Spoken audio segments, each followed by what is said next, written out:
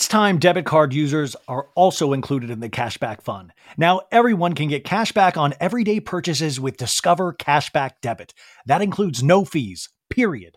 Check out transaction eligibility and terms at discover.com/cashbackdebit.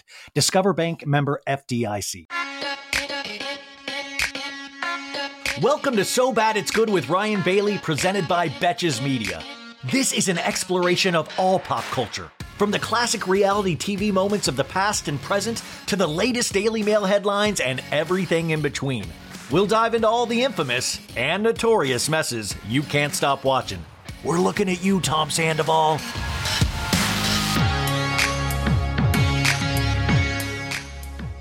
Folks, welcome to an all-new So Bad It's Good with Ryan Bailey Sunday edition. I'm coming to you on a Sunday because we are in the midst or at the tail end of the Thanksgiving break. Now, I have not talked to you. I think the last new episode was Wednesday's episode with Uba. Oh my gosh, you guys. I'm saying it right. If you did not listen to that Uba interview, the way I think about that Uba interview, first off, miracle, because I thought the dog ate my homework and I wasn't going to be able to release it because I couldn't find the audio. But if you're a fan of Uba from Real Housewives of New York, you're going to continue to be a fan. But if you weren't a fan of Uba, I think you will actually start becoming a fan of Uba because of that interview. It's something I'm really proud of, and I don't want that to get lost in the Thanksgiving mix. So if you haven't, go back and listen to that episode. I'm really, really proud of that. How the heck are you guys doing? I feel like it's been years. How was your Thanksgiving? Listen, I'm not going to tell you everything about my Thanksgiving because I'm going to save that for the Monday episode. Today is a Real Housewives of Salt Lake City recap because that came out this past Tuesday, and I want to try to do every episode. I also got a Beverly Hills recap coming at you as well. So there's going to be a lot of Ryan in a short amount of time, but hopefully you can handle it. Hopefully you can show up or at least download all. Just pretend that you listen to all of these because listen, I'm egocentric. I need it. I'm here in beautiful Gilbert, Arizona. If you're watching this on YouTube, I've got to get some kind of green screen or something because I'm in my parents' tiny little office, which was like my niece and nephew's playroom. And it has like crosses on the wall. There's like a real weird menagerie of decorations up.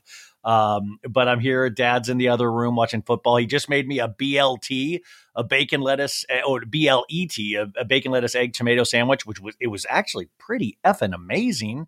But I'll tell you all about my Thanksgiving on Monday's episode and all the ins and outs, because I know if you listen to the show, you know I was worried about it. And it's been good. It's been sad. It's been some of it. I mean, mainly good and sad, but a lot of good, I will tell you though, it is interesting. This is the longest I've gone without recording. And it's only been like 2.5 days of like not picking up a microphone. And I felt like an addict coming down. I was like, I'll suck your D for a microphone. Let me on that thing. Then today I was like, I got to do it. I just got to do it. I didn't want to because there was something so nice about just watching TV with reckless abandon, without like, I don't have to tell my thoughts about any of this. I watch so much TV, you guys. I'll probably talk about that on Monday's episode too. I watched all the Squid Game episodes on Netflix, that reality series. I watched Survivor. I watched Kardashians, which we got to talk. Oh man, that North. You know what? I predicted this from day one. I said North was going to grow up a bully, and I feel like I'm a clairvoyant. I feel like I'm a prognosticator. I can tell the future. Also, I'm on Kristen Doute's podcast. I talked about this on Wednesday's episode as well. What is it called? Sorry. This is what you call professionalism, you guys. Sex Lies. God, sorry, guys. Is it Sex Lives? Let's figure this out together as a family. It's called Sex Love. Why am I going Sex Lies? Sex Love and What Else Matters with Kristen Doute. I'm on this week's episode recapping a season 2 Vanderpump episode, and I'm curious what you think about it. I was like truly being a kid in a weird candy store of just being able to talk to Kristen Doute about her own behavior in that episode, and it's very interesting to go back and watch these shows especially now in hindsight of watching season 10 of Vanderpump Rules. But who knows? Listen, if Tom Sandoval, if he wins Special Forces, the season finale is this Monday. If he wins Special Forces, it's official. He has completed winning back the good name of Sandoval, and he's completely forgiven by everybody in America if he wins Special Forces. Now, if Nick Vialli wins, I don't know what happens then, but listen, my prediction on that, I think Tyler Cameron's going to win. I would love to see JoJo Siwa win. I've watched every episode of that Special Forces. I don't think I should probably find it as funny as I do. Like, it is it's just so funny how serious they all take themselves. Also, I laugh at it because I would not be able to complete day one of Special Forces. I would just be like, I'm out. Like even a light jog, I can't do. Like, I'm like, ooh, a light jog. Like, when I see them lightly jog anywhere, I'm like, ooh, that looks rough. And that's the easy part of it. Like, I would just, but also I would not be dumb enough to ever agree to be on that show. Cut to 10 years later. Here I am, Special Forces season 40, Ryan Bailey, podcaster. I hope everybody truly did have this amazing Thanksgiving. What a weird couple of days, but in the best way. But it's great though. It's like for me, it's been like a peek into the future of what the future is going to be like in terms of my family and how Christmas is going to go this year. And I've got a lot of hope. I've got a lot of hope after this. I mean, I didn't not have hope, but it was good to kind of rip that Band-Aid off and kind of sit in those feelings and see what that's going to be like. And you know what? I said I'm not going to talk about. I'm going to talk about this on Monday's show. So yeah, this is just a straight up recap. This is how you guys that listen to me, you're like, there he goes off on a tangent. Also, my sister made me go see the Hunger Games movie with her. It's always interesting to see a movie that you had no plan in seeing ever. Like I read the Hunger Game books. Yeah, I'm a reader. And I saw maybe like the first two movies of the Hunger Games. And I was like, I like the books better. And that was it.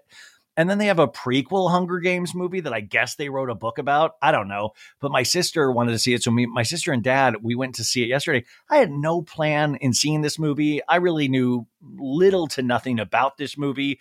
And I feel like that's the way we got to go into movies nowadays. It's just pick a movie and just go to it. It was actually so much more enjoyable that I didn't know anything about the movie.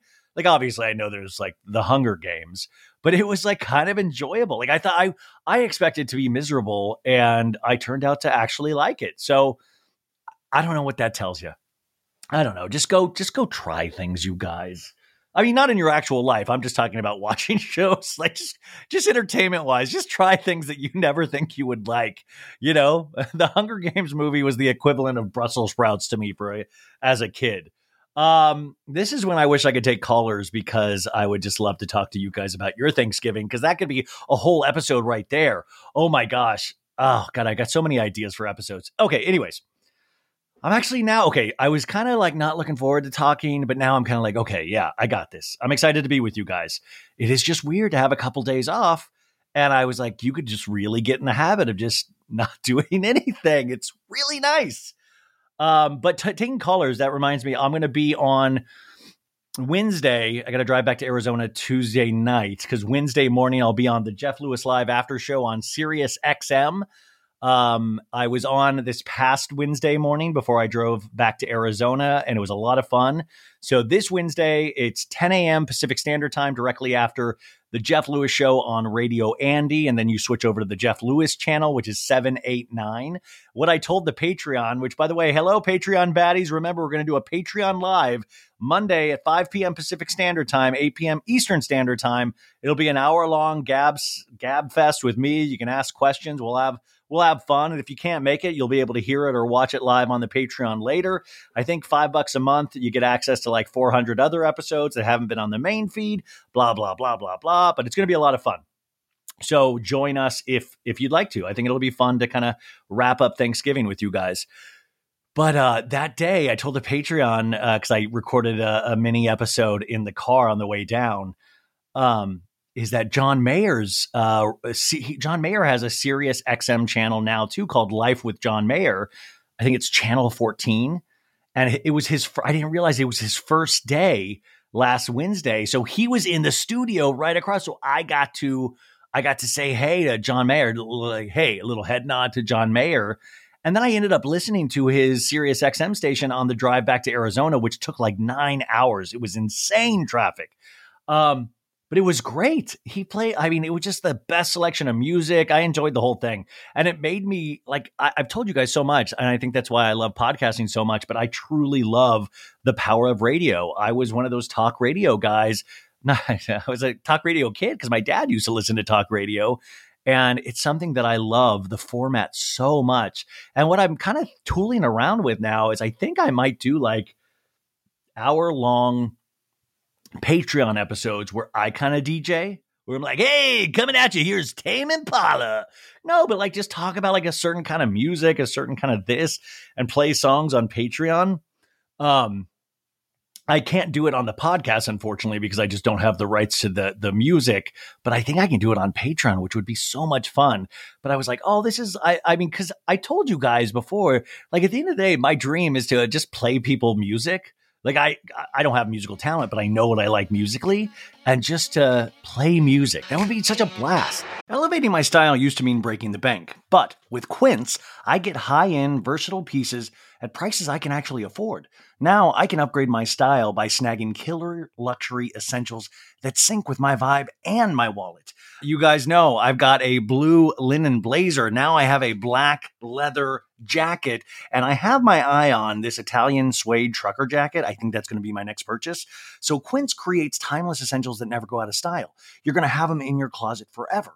Quince has all the must-haves like Mongolian cashmere crew neck sweaters from $50, iconic 100% leather jackets, and versatile flow knit activewear. With all Quince items, everything is priced 50 to 80% less than similar brands. By partnering directly with top factories, Quince cuts out the cost of the middleman and passes that savings on to us. And Quince only works with factories that use safe, ethical, and responsible manufacturing practices, along with premium fabrics and finishes. How do you not love that? So indulge in affordable luxury. Go to quince.com/sobad for free shipping and 365-day returns on your order. That's QUINCE.com/sobad to get free shipping and 365-day returns. Quince.com/sobad. If you're a wine lover like me, I'm going to let you in on a little secret. I found the most personalized wine club that has amazing wines and exclusive perks. It's called First Leaf. As a First Leaf member, I get to discover new wines I'm guaranteed to enjoy. That's because First Leaf gets to know your unique preferences. To start, all you have to do is answer a few quick questions on their website about what flavors that I like, how often I drink wine, and if I prefer red, white, or rosé, or a combination. Now, based on my answers, First Leaf curated an amazing selection of wines just for me. And when I rate those wines, my wine selection gets even more tailored. You guys, I have to tell you, I got a free shipment with them, but I kept my membership going because I liked it so much. I swear to God, I got this great Sangiovese. I got a Malbec. I did get a rosé as well because I have a combination, and I am loving it. Best of all, I get to choose when I want my box delivered and how often I get new assortments of wine. Being part of the First Leaf Wine Club also has its perks. As a member, I get access to their incredibly helpful wine concierge. Plus, I get member-exclusive pricing on every order, so you can continue to order the ones that you love. So, join the club today with me and discover new wines you'll love with First Leaf.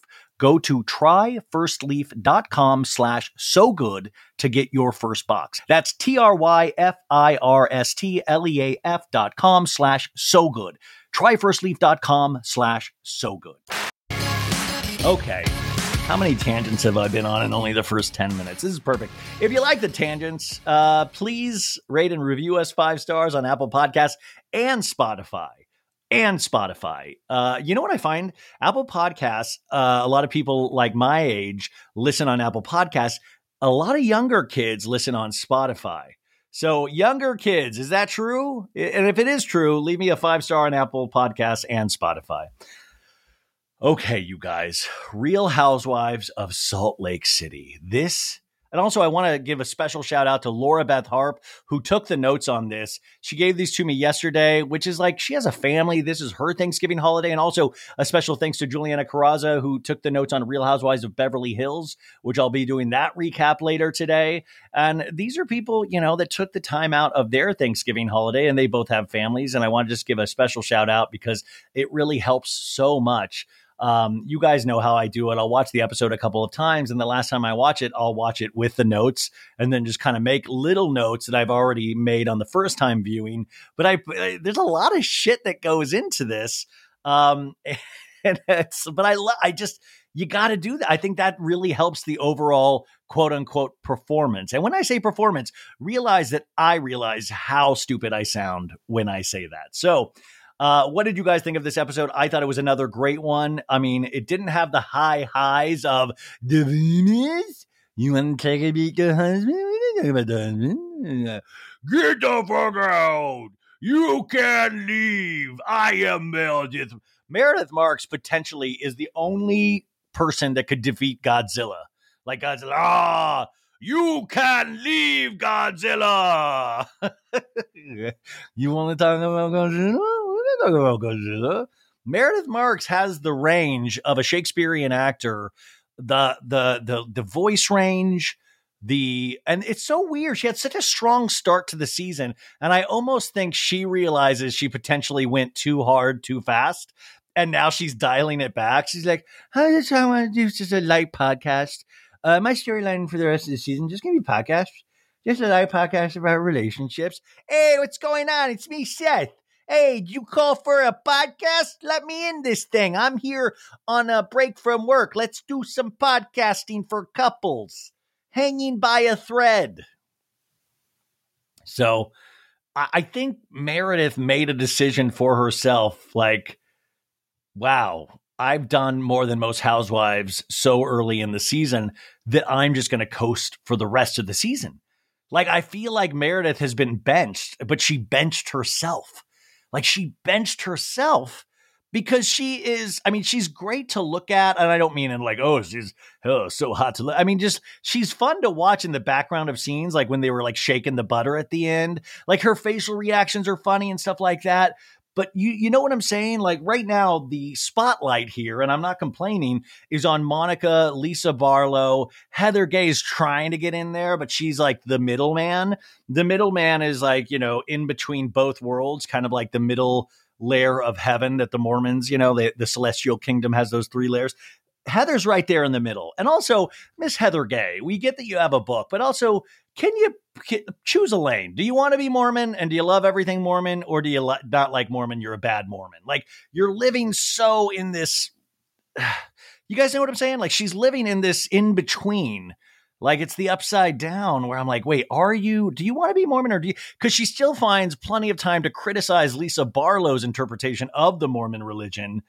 Yet she is the bad Mormon herself. I'm very confused. And also, next season, it would be great to get talking heads from some of the bishops of the Mormon church. Just like, let's interview some of the bishops. Like, where do they stand with Heather? What do they think of Lisa? Like, let's bring somebody out at the reunion. Oh my God. So they filmed the reunion last week, you guys. I don't know if I mentioned this on the show. So here's the skinny. So Mary Cosby was there, but Mary Cosby only gets brought out for certain segments. And they wheel her out like Hannibal Lecter in Silence of the Lambs. They wheel her, and she has like a big mask on with a little metal ball. No, but she does only come out for certain scenes. Jen Shah does not Skype in. This fan base, man, we will start the stupidest rumors. And then we're to blame as a fan base too, because half of us believe it, because we want to believe it, because it's exciting to think that Jen Shah might be Skyping in from prison like some horrible Dateline episode with Keith Morrison, Guys, this is the thing. This show is flying without Jen Shah. The more we fucking even keep one foot into Jen Shah land, it ruined. We don't need it. Don't do it. This show is great. Don't. And in fact, I sometimes almost believe somebody in her camp is putting those rumors out, just because they want to put these out. So 5 years from now, or whenever she gets off for good behavior, she'll be able to get back on the show. And who knows what's going to happen when that time comes, but the show doesn't need her. This is so much more of a balanced show. And also another criticism that I've been reading online that I want to push back against. And listen, we all have our own opinions, but Somebody sent me something. Maybe it was Kate Casey. I don't know, but she said something. Oh, it feels too TLC for me, the storylines with the Monica. I disagree. I feel it needs those things. I feel what is weird is that the other ladies aren't sharing at the same intensity. So it does stick out a little bit when we hear about all the Vovo or the dad that she didn't know or the husband that she had to get away from. Like all of these things. That's a lot, right? But I think it's also weird. I think people find it weird because this is a first season housewife. I just think it is a little lopsided because the other women aren't sharing with that kind of intensity, or it's just not as intense. Like Monica has lived what seems like 30 lives. And if I'm not mistaken, I think it's the Bravo docket. I love those ladies. They said something that Monica has like 20 active lawsuits. I'm hoping, I think they might come on the show soon, so I'm going to ask them about that personally. But, Monica, there's a story there. Like, Monica's one of those castmates that I really kind of like because you could see where she could be a hero and she could be a villain. She can be both. Just like a lot of us, we have shades of everything. And I think that's the exciting thing about Monica is that she could go any which direction. Like she's not, like I keep saying, she's not a wilting flower. She's not somebody that can be pushed over. She is very sensitive and she cries a lot, but she will like come back at you very hardcore. And somebody that aligned with Jen Shaw at any certain point in time, that's somebody you also have to be careful of. It's shades of everything. Monica is kind of one of the people that I would love to interview the most. Monica, if you're listening, please let me talk to you. I don't think Bravo would ever let that happen. But there is like some real fascinating stuff and just the stuff that we don't see, just the stuff that happened in between filming and things like that. Also, a lot of people said Monica got the first chair next to Andy at the reunion because of the lawsuit. Beauty Lab and Laser sued Monica for $2,000 worth of unpaid services. Monica sued back Heather Gay for botched Botox and injections. And they sat, Heather was the first chair on the other side of Andy and Monica was the other one there. Now, the thing I thought was weird about that, because usually if it's an active lawsuit, there's not a lot they can comment on. So I'm curious what happens in these final run up to the finale, especially when they go to Bermuda, which at the end of this episode, we find out that Monica says she doesn't want to go. So I have a feeling that Monica might not be on this cast trip. And then obviously we see Heather gets a phone call about something. Now, the rumor was that the call was to let Heather know that Monica was the one that did not pay for those services years ago. But now this week it came out that that was not what that phone call was about. But who knows? I guess the easiest thing when all is said and done is let's just wait and see. There's enough bullshit to talk about on all these shows that we can just wait and see. But I will tell you, and this is where I get all fuddy-duddy, old man, shakes fist at the sky. We gotta stop with these rumors. We gotta stop, because I was just reading. Did you guys see this Real Housewives of Potomac? Do you guys remember this in the last 6 months, or I don't know, time means nothing. A lady claimed that, and this is a trigger warning. We're going to talk about, guys, how do you do trigger warnings properly? Do you do trigger warning and then what the trigger warning's about? And I'm not joking here, because I feel like if you trigger warning and then say what the trigger warning's about, you've already what if, anyways, trigger warning talking about getting rid of a child. Oh God. How do I effectively, I always think I'm an effective communicator. Sometimes you're like, how the hell would I ever say that about myself? Anyways, this lady came out with this rumor saying that she was with Chris Bassett and she was pregnant and had to, he wanted her to get an abortion. And it was ridiculous from the jump, but all these Bravo accounts ran with it. I never touched it. There was nothing I found funny about it. And also, I just didn't believe it. I know men cheat, and I'm not saying that Chris Bassett will not cheat in the future. I'm not saying any of that, but I'm saying it was just so ridiculous. But as a fan base, we want to, and I think we're primed to, because of the show's content, to believe the weirdest things ever. But when it gets to this point, it gets damaging. Well, anyways, this lady came out a couple of days ago and said that she made it all up and she's very sorry, blah, blah, blah. And I feel like this is when I get penal. It's no, you got to punish people like that. That's harming. You can harm families doing that. I don't care if you're on a show or not. That's ridiculous Think about that. Think about that. And this lady and so many accounts picked it up that it was like really spread out there a little bit. Like, and I know the majority of my listeners actually aren't online. And I sometimes love that because you guys must live a very chill, nice life with family and friends. But I'm telling you, it's like the mean streets of Salt Lake City, the mean streets of the internet. There is some stuff that'll just scare the living shit out of you in terms of that. It's too many rumors, you know? I can't imagine having to. If I were to go for the jugular and talk about the rumors, the nastiness about her, well, we can do that. You know what? You want me to go there with her husband? I can go there. Don't with me. Okay, tell her to off. Fuck off. If anybody ever gets caught in making up a rumor again about any Real Housewives, you need to immediately ship Meredith Marks to their location and just have the door. You want to talk about your rumors? You talk about rumors? You want to fall off. It's good to talk to you guys. Anywho, okay, so this is Real Housewives of Salt Lake City. Aired this Tuesday, November 21st. Guys, this is one of my favorite titles of a Housewives episode. Season 4, episode 11, If I Could Churn Back Time. So churn immediately thinks churning butter. And guess what? I was right. They churn butter at the end of this episode. But obviously, what a great shout out to a Cher song. If I could turn back time, if I could find a way. Sometimes I think I have like a decent country voice, and I don't really like country music. Kind of like Angie K doesn't like country music, which we find out in this episode. Huge fan of the Humpty Dance, though. That was a nice little. I love the Humpty Dance because it's a chance to do the hump.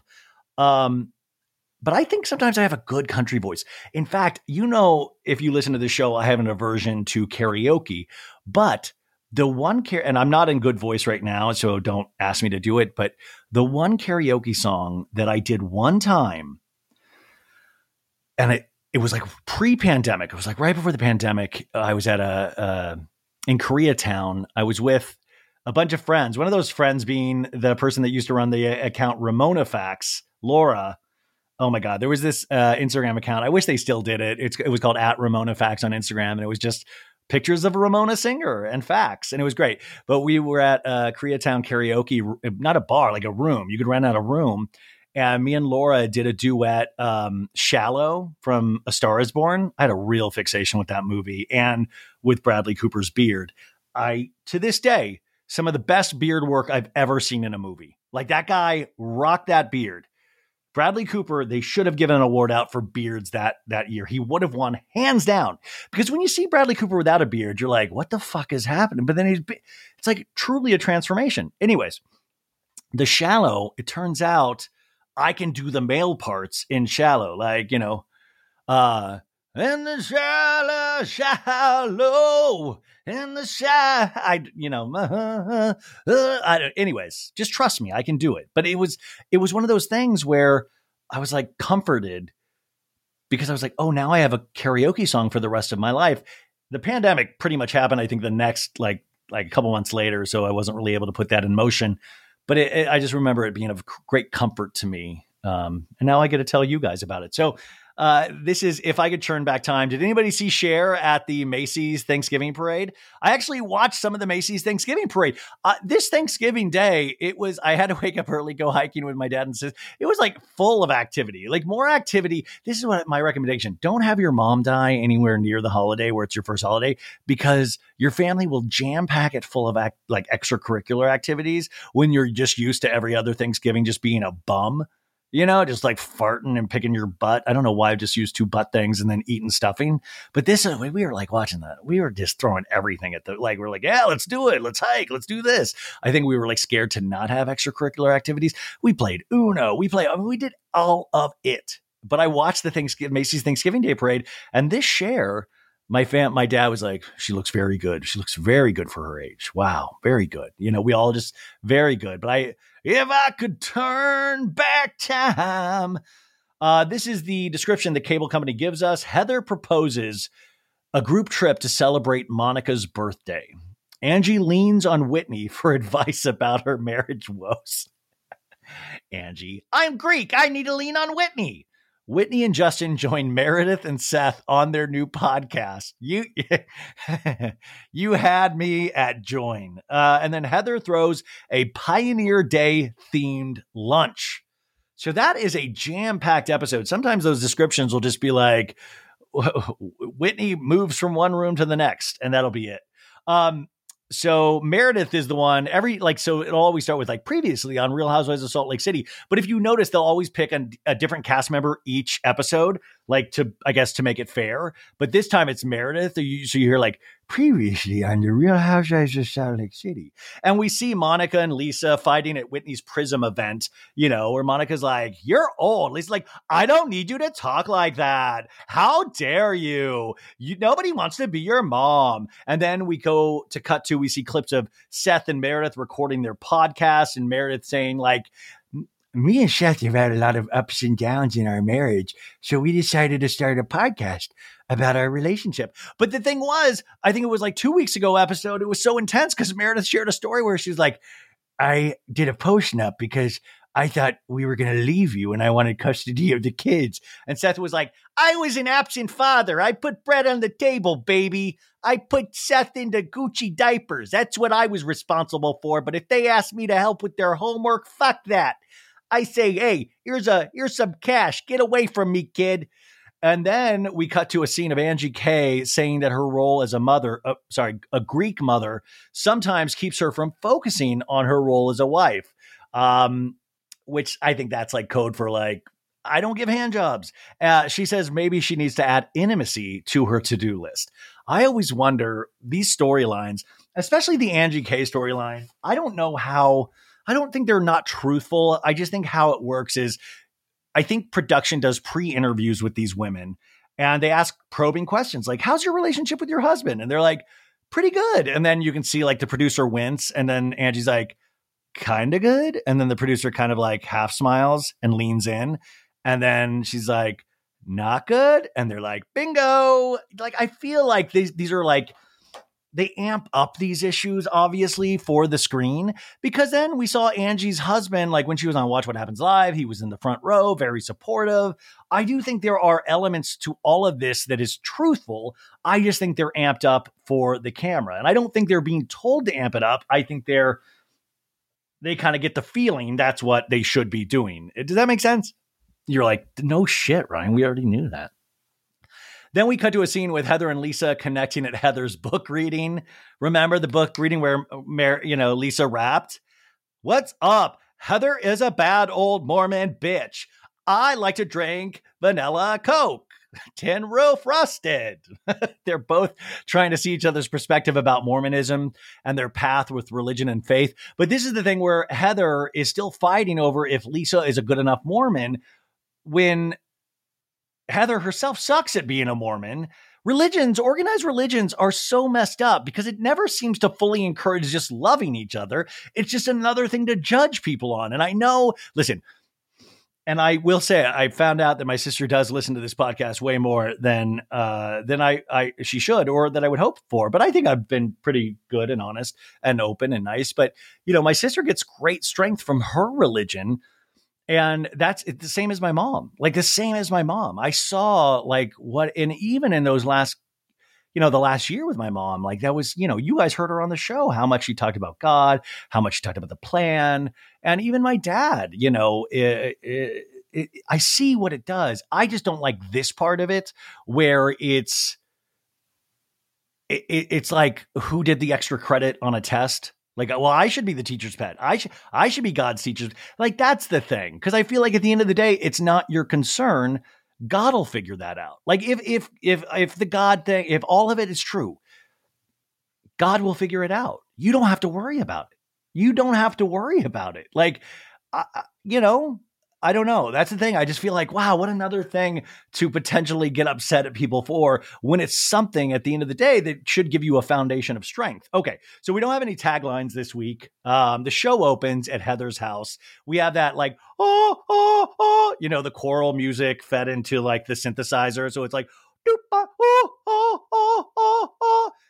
she's FaceTiming with her daughter, Ashley, who's at college. And Ashley's like, hi, mommy. And Heather's like, hi, to what do I owe this wonderful surprise? And Ashley's like, well, you're filming. And I was told to call in. No, she says, well, listen, I know I missed your book, man, and I just miss you so much. And I feel like there's so much going on. I need some updates. So this is obviously a stage scene. Heather's like, oh yeah, there's a lot going on. It's so good to see you. You look so good. Sun-kissed. I wonder how hungover Ashley is in this scene. She looks great, but she's having the college experience. So I want to know more about that. Ashley goes, by the way, I just thought of this. Okay, the next season, the 5th season, we need Heather Gay to show up at Ashley's college in Santa Barbara and do an OC. Remember when Vicky went and surprised Michael and, did a keg stand? Remember that? We need Heather Gay. The scary thing is Heather Gay could drink a little bit and then start flirting with some of the guys there. I mean, that would be which, by the way, I still to this day, I want to know about Heather's dating situation. The early 2000s was a breeding ground for bad reality competition series. From shows like Kid Nation, CBS' weird Lord of the Flies style social experiment that took 40 kids to live by themselves in a ghost town, to The Swan, a horrifying concept where women spent months undergoing a physical transformation and then were made to compete in a beauty pageant. On each episode of Wondery's podcast, The Big Flop, comedians join host Misha Brown to chronicle one of the biggest pop culture fails of all time and try to answer the age-old question, who thought this was a good idea? Recently, The Big Flop looked at The Swan, a competition show between women who were hoping to transform their physical appearance. The problem? The women were isolated for weeks, berated, operated on, and then were ranked by a panel of judges. Unsurprisingly, it all led to trauma for the contestants and terrible reviews. Follow The Big Flop on the Wondery app or wherever you get your podcasts. You can listen early and ad-free by joining Wondery Plus. Rebag is a luxury resale marketplace. They have a curated collection of investment-worthy bags, watches, and fine jewelry. Each piece is carefully vetted and verified by experts. You can buy and sell finds from the world's top brands, including Hermes, Chanel, and Cartier. Head to Rebag.com to get 10% off your first purchase with code REBAG10. That's Rebag.com to get 10% off your first purchase with code REBAG10. I do think Heather is... I said this about Beverly Hills, and I keep saying it, is that Lisa Rinna not being there has made Erica Jane more palatable. Jen Shaw not being there has made Heather Gay more palatable. The thing with Heather, she's had such a wild ride on Salt Lake because she started off, she was my favorite. If you remember when I started, I loved Heather Gay. But she had that sophomore slump where I thought she started believing her own press a little bit. And then she rode so hard for Jen Shaw that I thought it was ignorant in a sense and dangerous that it kind of made me rethink my position on Heather. And then by the time the 3rd season, it got really weird because they left in a scene when they went on vacation in San Diego where Heather was like, Jen, if you want to throw him off the tracks, bring me up. And I'm like, don't produce. It made me think that Heather Gay just sits there and self-produces these things, which if you're going to do it then, you're probably doing it now. But without Jen Shaw there, Heather Gay doesn't really have to jump into the fray. She jumps into it a little bit at the end where she plays middle of the road between Monica after she talked Monica into the Bermuda thing. I just always laughed thinking that somebody potentially just picked up at this part, never listened to the show before and goes, what the fuck is this guy talking about? Also, I do want to say hello to all the couples listening together. I got so many messages. I was able to open a bunch of messages over the holidays and it'd be like, hey, you're the only podcast my boyfriend or husband will listen to with me. And I'm like, awesome. Yeah. I'm glad I'm not breaking up relationships. So, but you know what? Heather's had that rough road. But Heather, Erica Jane, I never loved from the beginning, but Heather, I did. I just feel like the behind the scenes of Salt Lake got so messy. And that's why I just never want Jen Shaw back. You guys don't want him back either, right? We agree on this. So anyways, Ashley's like, life's so good over here, Mom, but I'm sad I missed the book signing because I was talking to the girls about it. And I just want to hear, like, who came? Was it a good turnout? And Heather was like, it was really, really cool. Like, everybody came. Lisa came. Ashley's like, it's just such a moment. This has got to be like the 40th book event that I'm even aware of. So I can't believe it was a moment, but it was, cameras were there. Heather was like, Lisa wrote like a custom rap to introduce me. My name's had the gay. I got a book called Bad Moment. Heather's like, it was like a big reset for us because there's been so much conflict with Jack. And Ashley's like, drama going on. Yeah. And Heather's like, yeah, with Jack leaving and going on a mission. And I was so like worked up about it and triggered by it. And like, it was a really cool thing for her to like show up for me, just to have that type of support. Just like, it felt like really fun to have everyone together. Like, I'm really like grateful. I want to throw like a luncheon for everybody, but I want it to be like a spinoff of a Mormon thing, but it's like something fun.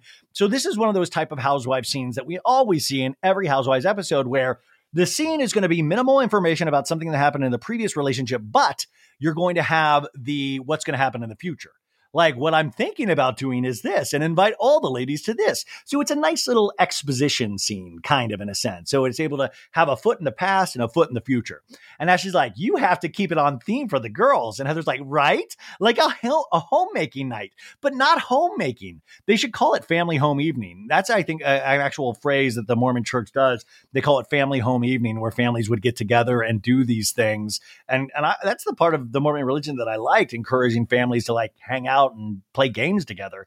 Ashley goes, you have to tie it all together, Mom. Yes. And Heather goes, since it's the month of April, and April 6th, 1830, that's the founding of the church. You know, that's a fact you should have memorized in young women.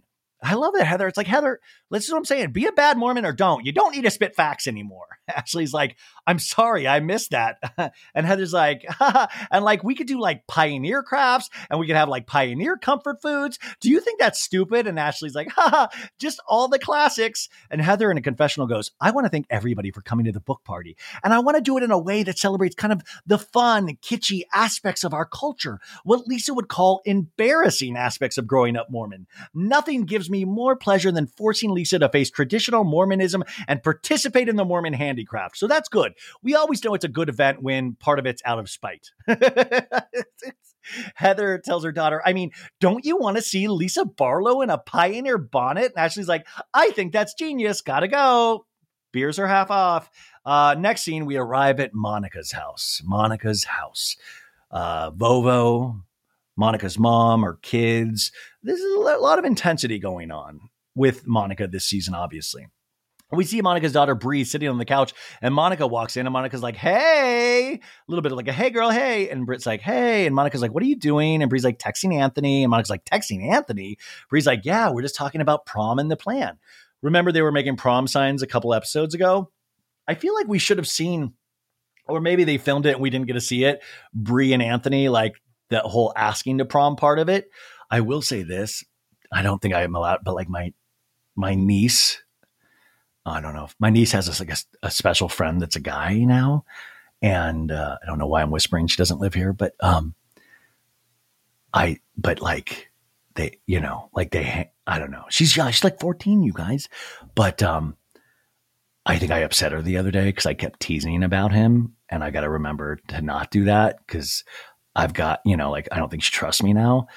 But it's pretty exciting because doesn't it make you think back in like these situations, like when you were in high school and like your first crush or that first guy or girl that you hung out with, and then like school dances. I was always I went to like, I wish my mom was here because she would be able to remember better than I would. I went to like 6 proms because I was like that guy. I was like, it was like mainly friend, except for like the last one with my girlfriend in senior year, but it was pretty much all friends because I was like the friend guy to everybody. So I was going to like, not just my high school's proms. I was going to like Shadow Mountain's prom. Like I was like the safe bet, and it was always like cool, but it was always like the friend, you know what I'm saying? Like I was the friend because I was that guy that wasn't going to make a move and try to touch your boob or anything like that. Like, and I was polite and, it was fun to be invited to things. Anyways, Bree's like, yeah, we're just talking about prom and the plan. And Monica's like, you stole my blanket, I see, because she's wrapped up in this nice couch blanket. And I don't know, they're talking about prom.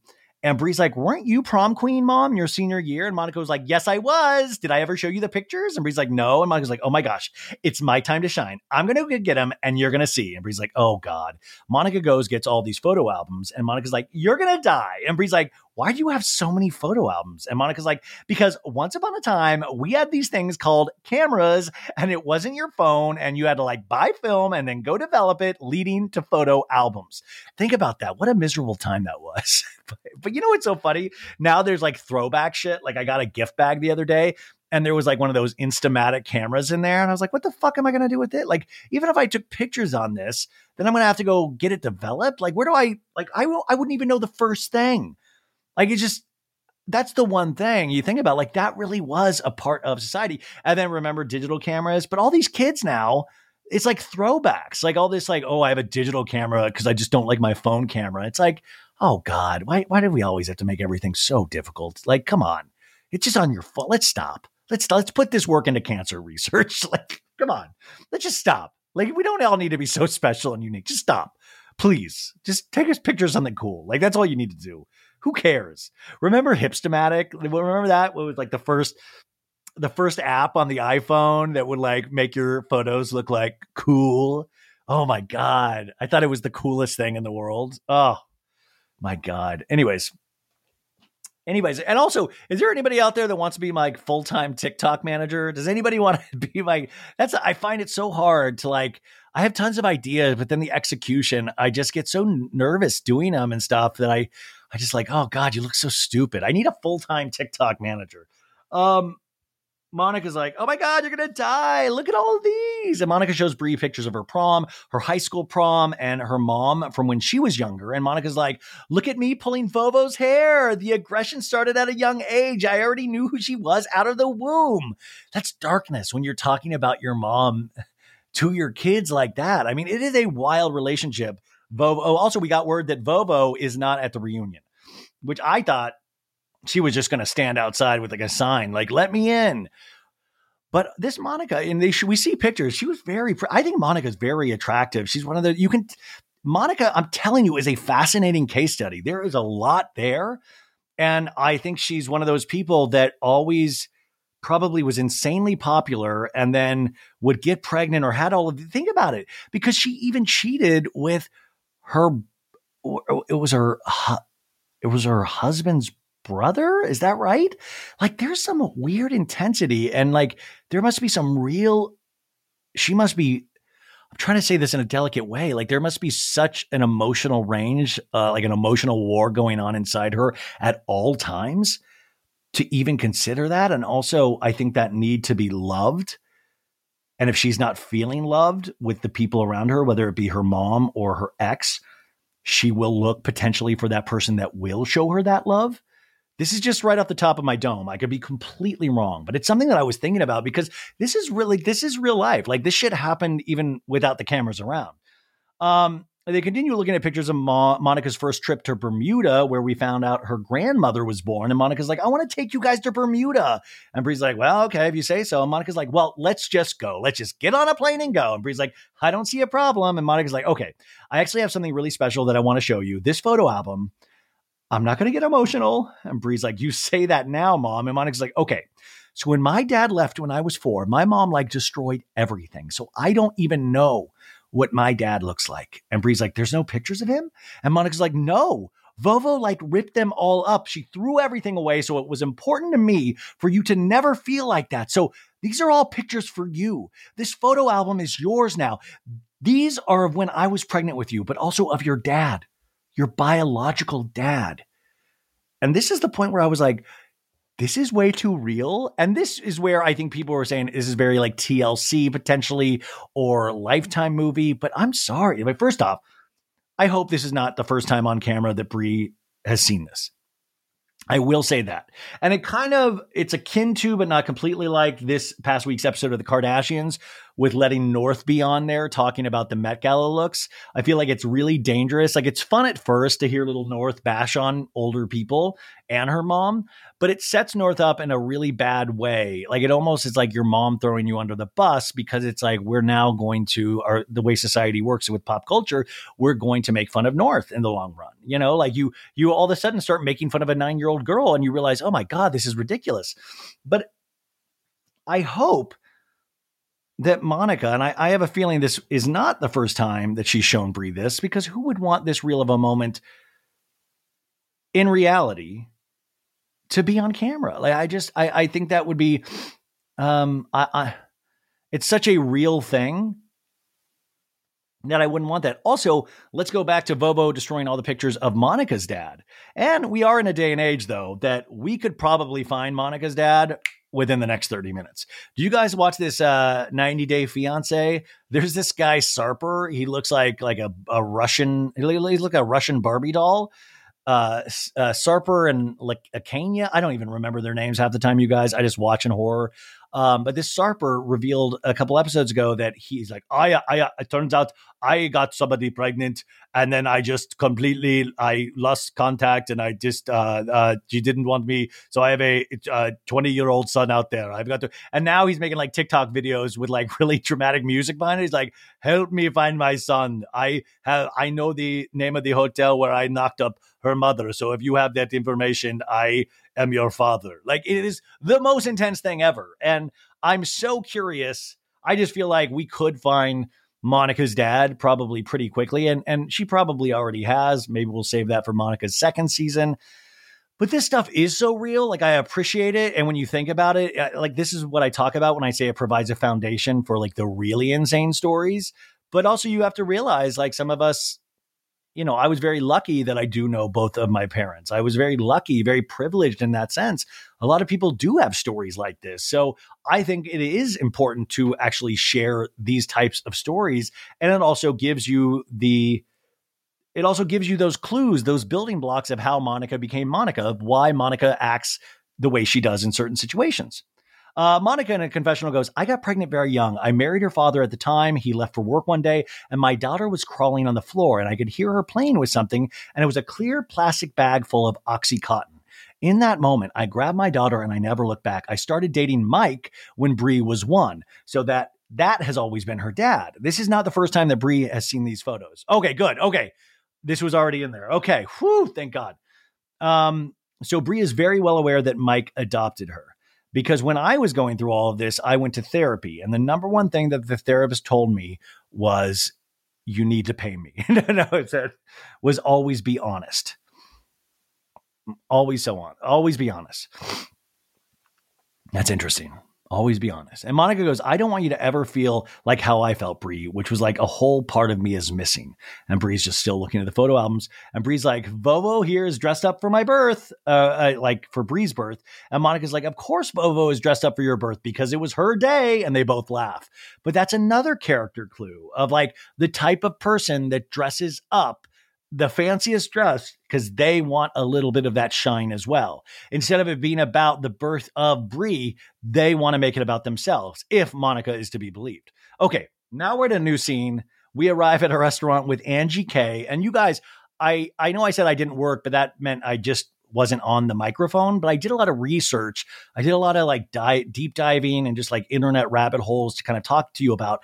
And I was looking up Angie K. And I was really going deep, and I found this little nugget out that I think you guys, and this is probably, if there's anybody like that ever like, oh, you should cut this for a clip and put it online. This is like a big one. And I think I might be the first podcast to break this. So this is huge. So I'm looking it up. It turns out Angie K is Greek. Yeah, Greek. And then if you go back, when she did the Easter party, that was a Greek Easter party. Yeah. So that's huge. Like that. And I think that probably gives you a little window into her character. Very excited to find that out. You heard it on So Bad It's Good first, you guys. But anyways, her and her husband, the hairdresser, Sean, who likes to wear page boy caps. And there's a lot of rumors going around the mean streets of Salt Lake City about Sean. they're getting out of a car in front of a restaurant. Sean's like, I love your outfit. And, she's like, thank you. And Sean's like, feels good to be out, doesn't it? Because they're at this restaurant. And Angie K's like, kind of. And they order their drinks. And Angie K gets by the way, Angie K, the husband's like, we're going to order a couple of drinks. I would like a coffee. And Angie, she had she says she had a great Cabernet the last time she was here, but I heard it as a Greek Cabernet. She had a Greek Cabernet. Like now I'm just primed to hear the word Greek. Angie K's like, see, when you go out with younger women like me, you got to drink coffee.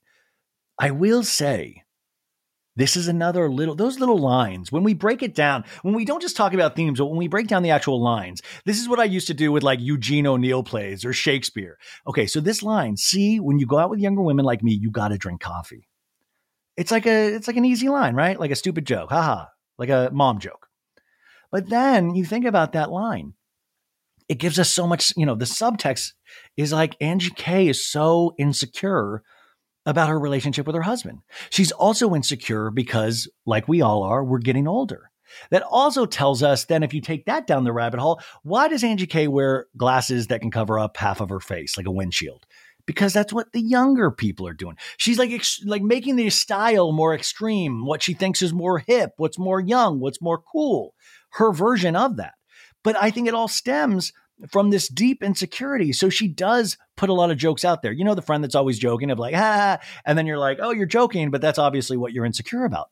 I think that's an insecurity for Angie. It's an insecurity for a lot of us, right? Sean laughs nervously. He's like, oh, and then he just gets awkwardly silent. Angie orders the chicken.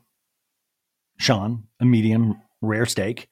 And Angie K's like, so what do we talk about? Ha, ha, and laughs. Angie K in a confessional goes, we haven't been out just the two of us in years. It's like a first date. Like, what do we say to each other? Ha, ha, ha. And Sean asks about her food. He's like, how's that food? How's that chicken? But then he doesn't say anything else. And Angie K's like, just something that I've been wanting to share. I'm miserable. No, she goes, and I know it's hard with Electra around. Electra's their daughter. But obviously at home, it's like rainbows and unicorns, which, by the way, it really is. She now has made it literally rainbow and unicorns at their home. It's all white. They fucking dyed the dog's ears. Like, it is like like the dog's ears pink. And she's like, and you always want to keep it positive at home. And Sean's like, right.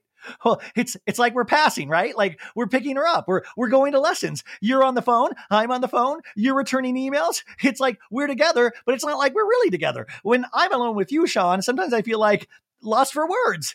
This sounds so dumb, but I don't even know what music you like anymore. Like all the country music you play in your car, I'm just cringing the whole ride. When I first met you, you didn't listen to country. You know what? I'll tell you this, more than the gay rumors, the country music really bums me out.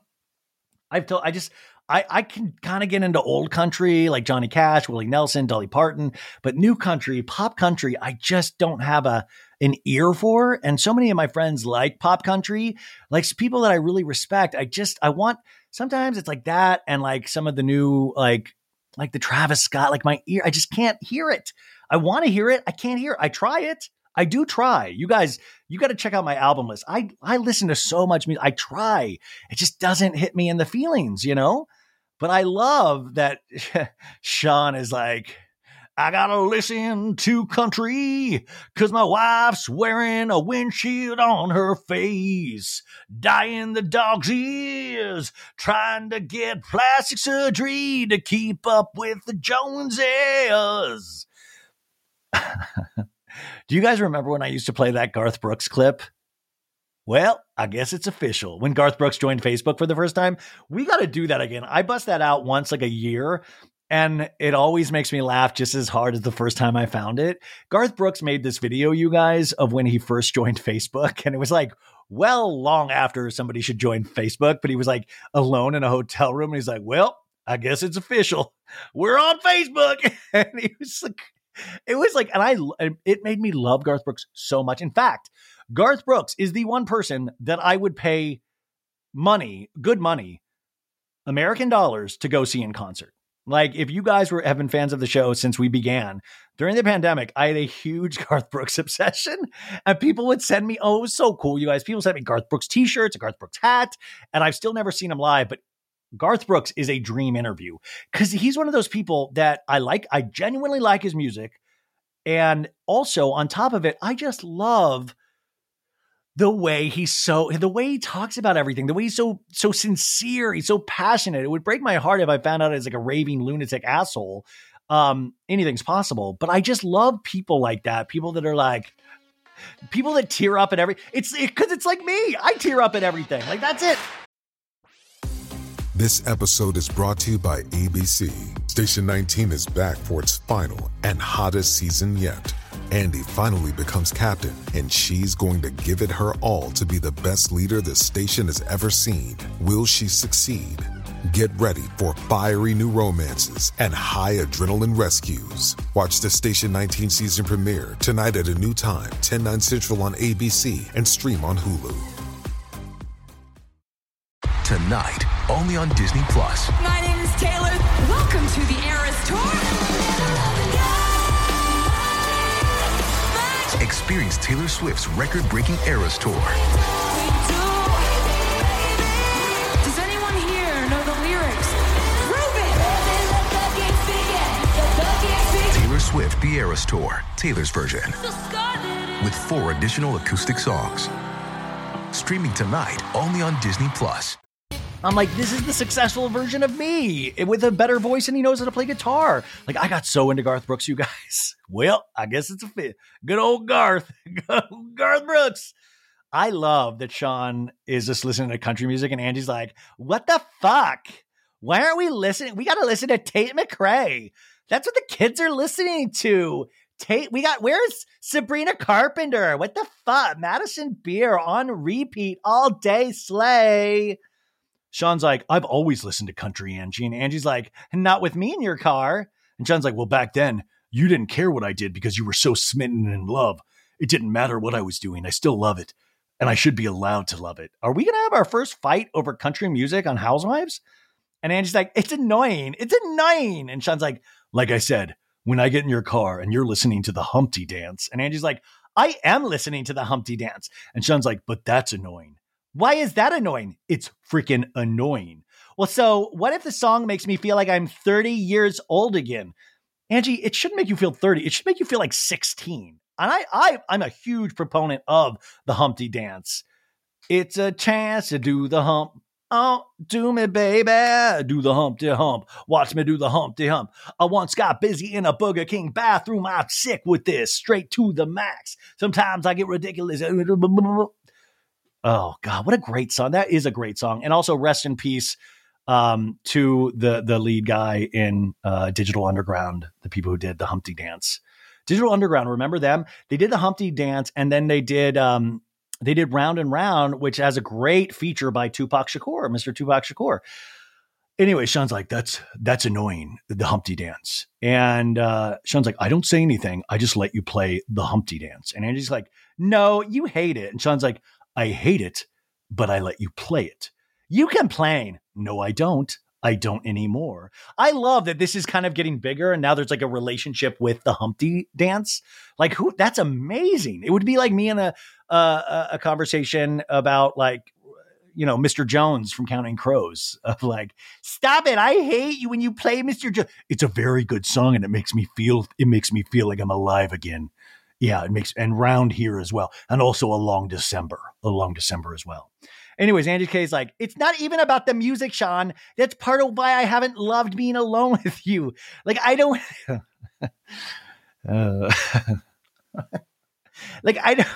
sorry. I know this, like, I don't want to feel like I'm annoying my own husband.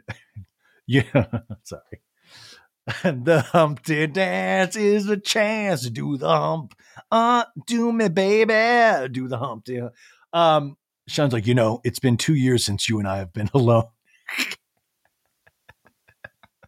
Oh my God, please, at the end of this season, we need Sean putting on the Humpty Dance as a romantic notion, like a Say Anything. There was a movie called Say Anything, guys. John Cusack held like there used to be a thing called a boombox because we didn't have like our phones, and you would hold it over your head, like, and he would like play he'd play In Your Eyes by Peter Gabriel. And it was like a really romantic notion. So sometimes kids, you'll see like this guy in a trench coat, like, you know, in pop culture holding this thing called a boombox. And it was like, in your eyes, the light, the heat, your eyes, I am complete. It's a really beautiful song. But wouldn't it be great at the end of this season if Sean does that with the Humpty Dance? So like Angie K is asleep on her all white bed with her pink dog. And all of a sudden you hear like, Humpty Dance, do Humpty Hump. And then Angie K wakes up and it's like lightly raining on the mean streets of Salt Lake. And she looks outside and Sean's like, Angie K, please wake up, you Greek goddess. And it's like, instead of In Your Eyes, it's like, watch me do the Humpty Hump. Do me, baby. Do the Humpty Hump. Watch me do the Humpty Hump. I once got busy in a Burger King bathroom. I'm crazy, straight to the max. Sometimes I get ridiculous. Wouldn't that be amazing if that was like, and then we would all be like, oh my God, that's so romantic. That's so beautiful. I love that. What a great idea, Ryan. Thank you. Sean goes, because Angie's like starting to tear up here at the restaurant. Sean's like, you know, we kind of lose the relationship stuff. We're worried about everything else. We're worried about Electra, the business, starting something new, the house, building this, building that. And then all of a sudden you're looking around and like, okay, do we even have stuff in common? We're not connecting on a relationship kind of level. How do you see us reprioritizing our relationship? And Angie K's like, go to a rap concert. She's like, more time together? Like, it's like a test. She's like, I don't want more time together. And Sean's like, yeah, alone, you know? And I think Electra's totally cool with that. I like that Sean's like, fuck Electra. She's a grown up. She's like, parents need alone time. I don't have kids. So for you guys with kids, like, at what point do they understand that you guys, like, to be honest, I don't think I understood my parents were people until in my 30s.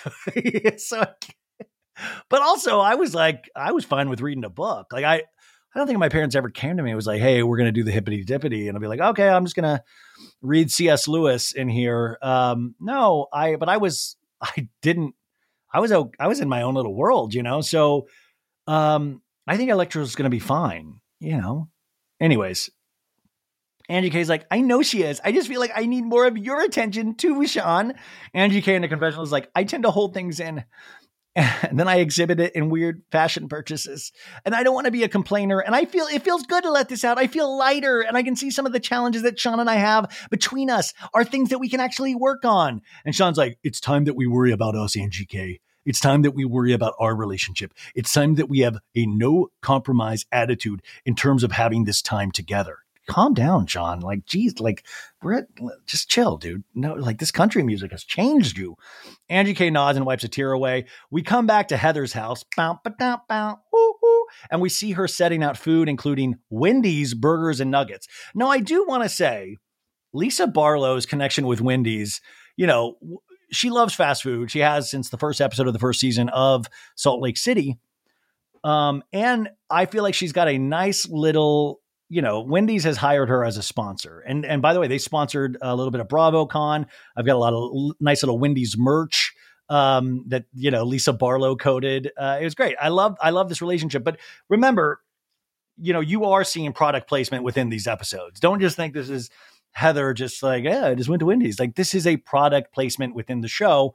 The show gets paid for this. There's free advertising. Like, this is a thing, you guys.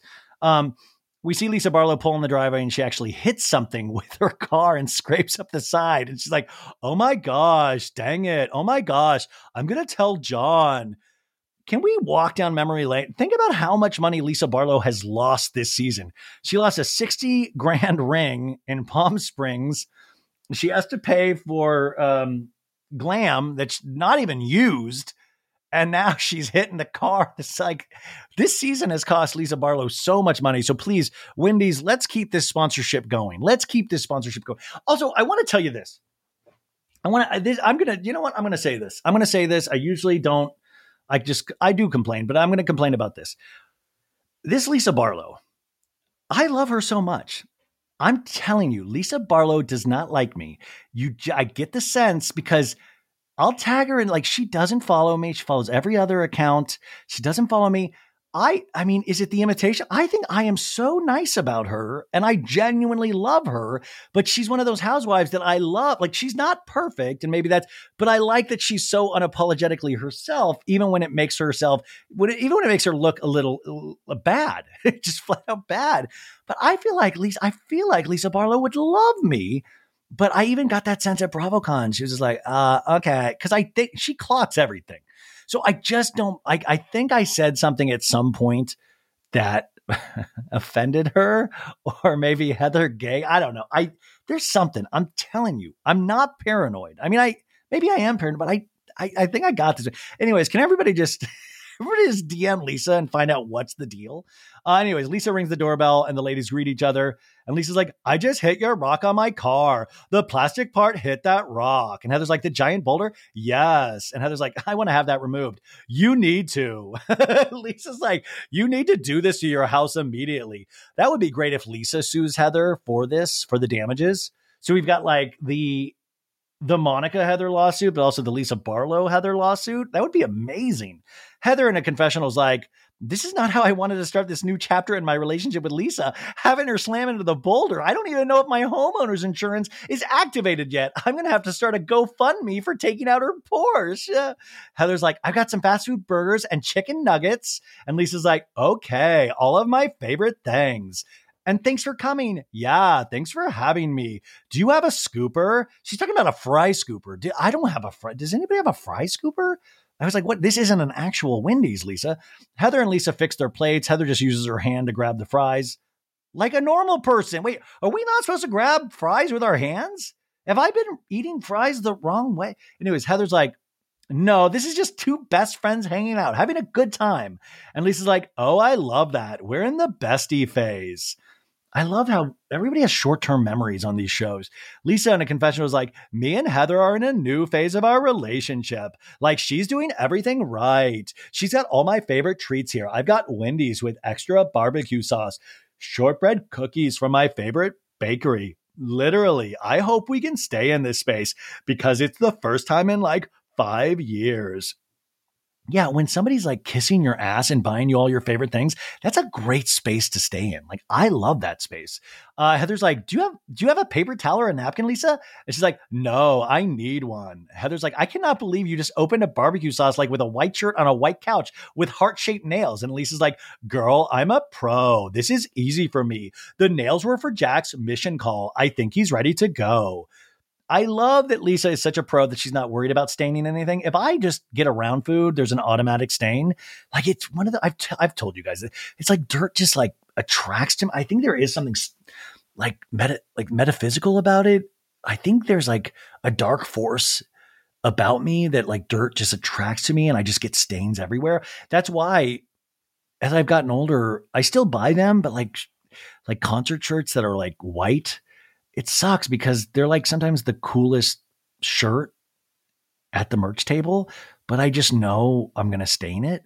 Like I got a Mariah Carey Christmas shirt that's white and I was really happy for it, but like I already am like saying goodbye to it because I know I'm going to stain it. You know what I'm saying? But I don't know. I guess it's for another podcast. Anyways, Jack's mission and Heather's like, oh, I'm sure he's ready. And Lisa's like, I mean, just to get away from us. Like, I think he just wants to do his own thing. And Heather's like, it's exciting. You know, he's going to Colombia. He's like irritated that I keep saying his mission's bougie. And Heather's like, yeah, that is irritating. Why do you do that? And I'm like, Heather, why do you do the shit? You say the weird shit about, why do you do that? The things you do. And Lisa's like, and then he's like, Mom, it's not a vacation. It's not a shopping trip. And Heather's like, yeah, it's literally not. Listen, this is my first kid going on a mission. It's like a kid going to Yale. I love it. And Heather's like, you're only allowed to shop on one day and it's for groceries. Anyhow, your event was so good though, Heather. And Heather's like, I was like thrilled to have everyone there. I'm mostly excited about like the place we're in right now, Lisa. And I feel like I'm in a good place with everyone. And we really haven't rewarded ourselves for everything we've been through. And I want to plan a trip. Oh, good. Where are we going to go? What do you want to do? And Heather's like, well, tropical for sure. Ooh, I like that. And Heather's like, I went out with Monica last night. Record scratch.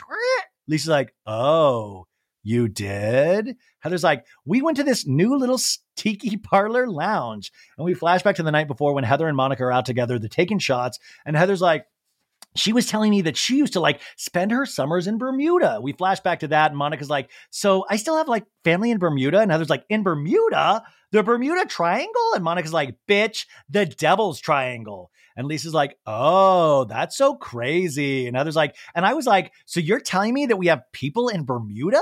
We get a flashback to that. Heather's like, what if we got everybody together and went to Bermuda, like for your birthday? And Monica's like, wait, I would die. I would seriously die. And Heather's like, but I said, I want to go on this trip, but like, I want to go with Lisa and you have to apologize. And Lisa's face is like, good. Yes. Yes, stand up for me, my underling. Flashback, Heather goes, you have to make up with Lisa, Monica, if we do it, because she's got to be invited. And Monica's like, okay, fine. And Heather's like, thank you. So easy. And she laughs. Let's announce the trip to everyone at my pioneer lunch. And Monica's like, yeah. So back in this scene, Heather's like, after all the progress we've made, I do not want you to think that this is like a bitch move. And Lisa's like, yeah, no, I get it. And Heather's like, I'm not trying to like cause problems. Like, I really think that she's going to make things right. And I think we can have a good time in Bermuda. And Lisa's like, I don't care if she's there, but she's not my problem. I don't even need an apology from her. Like, I'm just not interested. And Heather's like, yeah. So what I love about Salt Lake City in particular too, is that this is really truly a story about 6 to 7 women that would not be friends in real life. And the friendships that they did have were like, kind of seemed like surface level. So you're finding all of these women forced to be on a show with each other and forced to do scenes with each other season after season. And I love that. Like for sometimes like other iterations of the show that will annoy the piss out of me. For some reason, Salt Lake City, that's why this show is so weird. Like this show can pull off what other shows can't. Like normally I would hate it. I would hate it. But for this, I like it for some reason. It tickles me that they're forced to hang out with each other. It does. A new scene, we see Whitney walking down the mean streets of Salt Lake City. She heads into a bar and Angie K comes into her, join her. And Whitney power walks in like this Barbie leopard pink outfit. And Whitney's like, hey. And Angie's like, you look beautiful. So do you, babe. Pretty in pink, girl. I ordered us some oysters. And then your kid's like, oh, I'm ready for anything. What are you drinking? And then I ordered the egg and chips and some rosé. Well, why don't I just do like a Pinot Noir and like a steak tartare? I'll do that. And Angie K, by the way, Angie K looks at the chips and she goes, oh my God, those look amazing. It's like sad looking chips. She's like, oh my God, are those chips? Oh my God. Wow. When he's like, I have so much I want to talk to you about. And Angie K's like, do you know I haven't been having any girl time? And I feel like I've been spending more girl time with you and getting out more. And I have loved it. And I have needed it so much. And Whitney's like, we're always taking care of everyone else. And I think it's really important for us to get together and take care of ourselves. And Angie's like, it is like you. I have kids. I have my businesses. I don't even have time for my husband. He listens to country music. I talk to Lisa more than I talk to my husband, right? And Whitney's like, how are you and Sean? Well, we hadn't had a date night in 2 years, and we finally went out to dinner the other night. 2 years? 2 years, Whitney says. And Angie K goes, for about 15 minutes, it was like, awkward silence? Yeah, awkward silence. I know. Electra is always with us, Whitney. And Whitney's like, I experienced that lately too, where I'm like, I actually don't know what to say to you. Like when we were first married, Justin came home to a home-cooked meal, wife in lingerie under the clothes. I don't know why that little detail sticks out to me is that Whitney does the home-cooked meal and the lingerie, but they'd be under the clothes.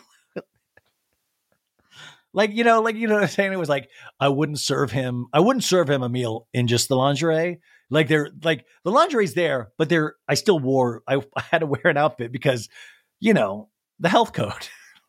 Anyway, Angie K's like, every guy's dream. It was like the 1950s. I loved it though. And Angie's like, yeah, but then I wanted more and I wanted to develop myself. And I have noticed, especially with Justin going back to work, like now we're both just doing our own thing and there's like a void.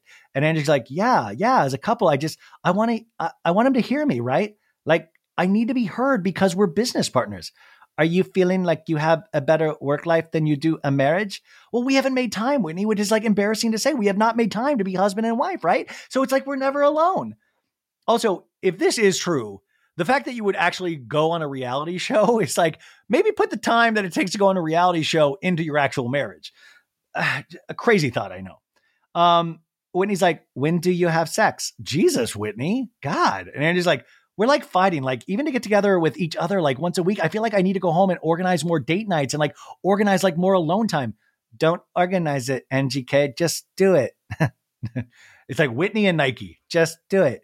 And he's like, do it. What am I missing right now? Like my husband back. I want my husband back the way I had him. I know Justin and I got to the point where it was just like, work is so hard. Like literally last November, it was our anniversary and we went up to Stillwell Spa and we literally asked each other, like, do you still want to do this? And he was like, do you? And I was like, I don't know. What? Whitney in a confessional goes, every marriage has its ups and downs, but Justin and I's current issue is that we are not the same people that we were when we got married 14 years ago. We are now trying to navigate how to run our household 50-50, and I'm no longer a stay-at-home mom. I have no businesses. I'm very busy, and the way that we communicate as a married couple is different than it used to be. I'm more outspoken than I have been in the past, so it's just all of those things combined. Angie's like, you guys seem so together. Looking at you from the outside, you guys seem together. Well, yeah, Justin hates when I say this, but I don't think it's natural to be married and monogamous. What? Zoinks? What? Angie's like, well, we are like animals. And if you read about animals, they don't stay. Also, this reminds me of Erica Jane of like, we're mammals. We all fuck people. We're just man. We're cold-blooded man. We're animals. But and she's like, we're animals. And if you read about animals, they don't stay. Like, what is going on? And Whitney's like, I'm doing a damn good job at it, but it's hard. And Angie's like, animals don't stay with the same mate their whole life unless they're a duck. Did you know that? And Whitney's like, what? See, I thought ducks would be sluts. I feel like that. Whitney was going for like a t-shirt slogan there. She was like, I want to make ducks would be sluts t-shirts. If this episode goes over well, this is the new send it to Daryl. Send it, ducks would be sluts. We've sold 1 million t-shirts of ducks would be sluts. Ducks would be sluts. Ducks. Ducks would be sluts. Okay, I'm worried here. Like, what is going on? And like, Whitney pretty much, like, every time I see Whitney, like, Justin is there. Like, I've, a couple of Bravo cons of it. Justin's always there. Super nice guy. But also, I noticed that she hangs out, like, she has her, like, gay posse that, like, always, like, this kind of collective. But, like, I'm like, are there, like, straight dudes, like, hitting on Whitney? Like, I just feel, like, you know what I'm saying? Like, I don't know. Like, I think this is complete bullshit. I think... But then there's rumors. Remember they got the first season that they're swingers? Like, what is going on? Like, what's going on? And also, if, like I said this last week, if you are bringing up these relationships on camera, then you're more likely to like have a secure marriage. It's when they get uncovered, like Kyle and stuff like that. That's when you got to worry when we start uncovering the mess before the cameras do. But Whitney's like facing this head on if, anything is going on at all. But I think this is thou doth protest too much. I don't think this is actually, I don't know, but we're all sexual creatures. We're animals, slutty ducks, that whole thing. But wow.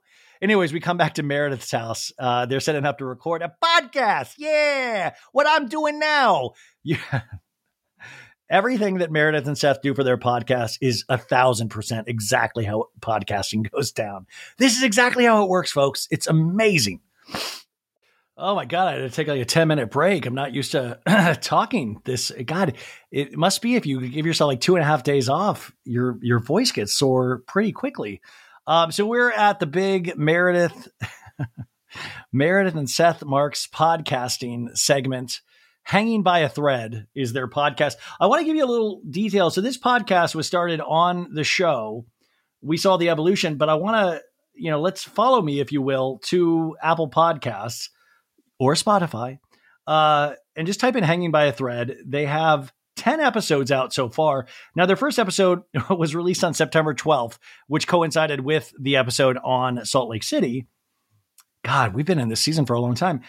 Guess how long the episode was? 17 minutes. October 3rd, then, almost a month later, was their second episode. That was also 17 minutes. Then they got into a more of a weekly schedule, and we go up in time. The next one, 28 minutes. Next one was 31 minutes, 38 minutes, 38 minutes, 39 minutes, 25 minutes. And then 4 days ago, we had the Whitney and Justin episode, which we talk about in this scene. It coincides with the show itself, and that's 37 minutes. Like, shit, I've already done 3 of their podcasts just with this recap.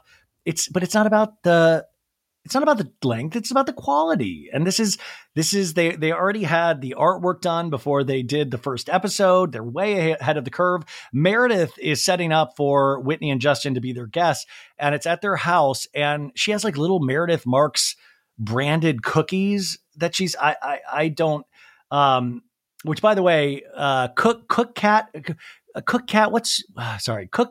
123, I think is the name. She made these amazing So Bad It's Good cookies with like my logo on it that my mom got to see before she passed. And my mom loved it. My mom loved these cookies. I got to meet her at BravoCon and she was just so great.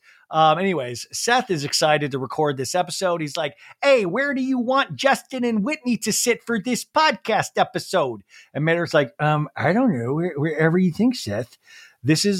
They've nailed the podcasting so far. Meredith in a confessional is like, Seth and I have wanted to get Whitney and Justin on the podcast for a little while now. I like that she's acting like she's been doing this for years. They've always been very high up on the guest list. It was Mandela, Whitney and Justin, Greta Thunberg, and but mainly Whitney and Justin. They were very high up on this list. She goes, the podcast. Sorry. You know, the way things have been with me and Whitney, that was not an easy ask. Because, you know, there's been some tension, but I love that Meredith put certain tensions aside this is for the podcast community. We get a flashback of Seth and Meredith having lunch with Justin and Whitney 1 week earlier. And Seth is like, one thing you guys are is emotionally aware. And Whitney's like, thank you for saying that, Seth. And Seth's like, they would be amazing on our podcast, Meredith. They would be amazing. Meredith in a confessional is like, but after a couple of cocktails, we knew we would get a yes. What does that even mean? Like, what is... Come on, if I liquor you up, who knows? Podcast could be the start. Then we could all wind up freaky deaky in a bed. I'm in Canton, Ohio. I'm having a foursome with good old Justin and Whitney, just exploring each other's bodies in a positive manner over the communication that podcasting provides. Meredith.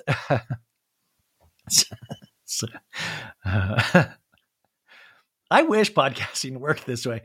We hear the doorbell ring and we see Whitney and Justin arrive, and Seth's like, they're here, honey, they're here. Seth has no pants on in this. No, Seth completely naked. They've had to bar out his private parts.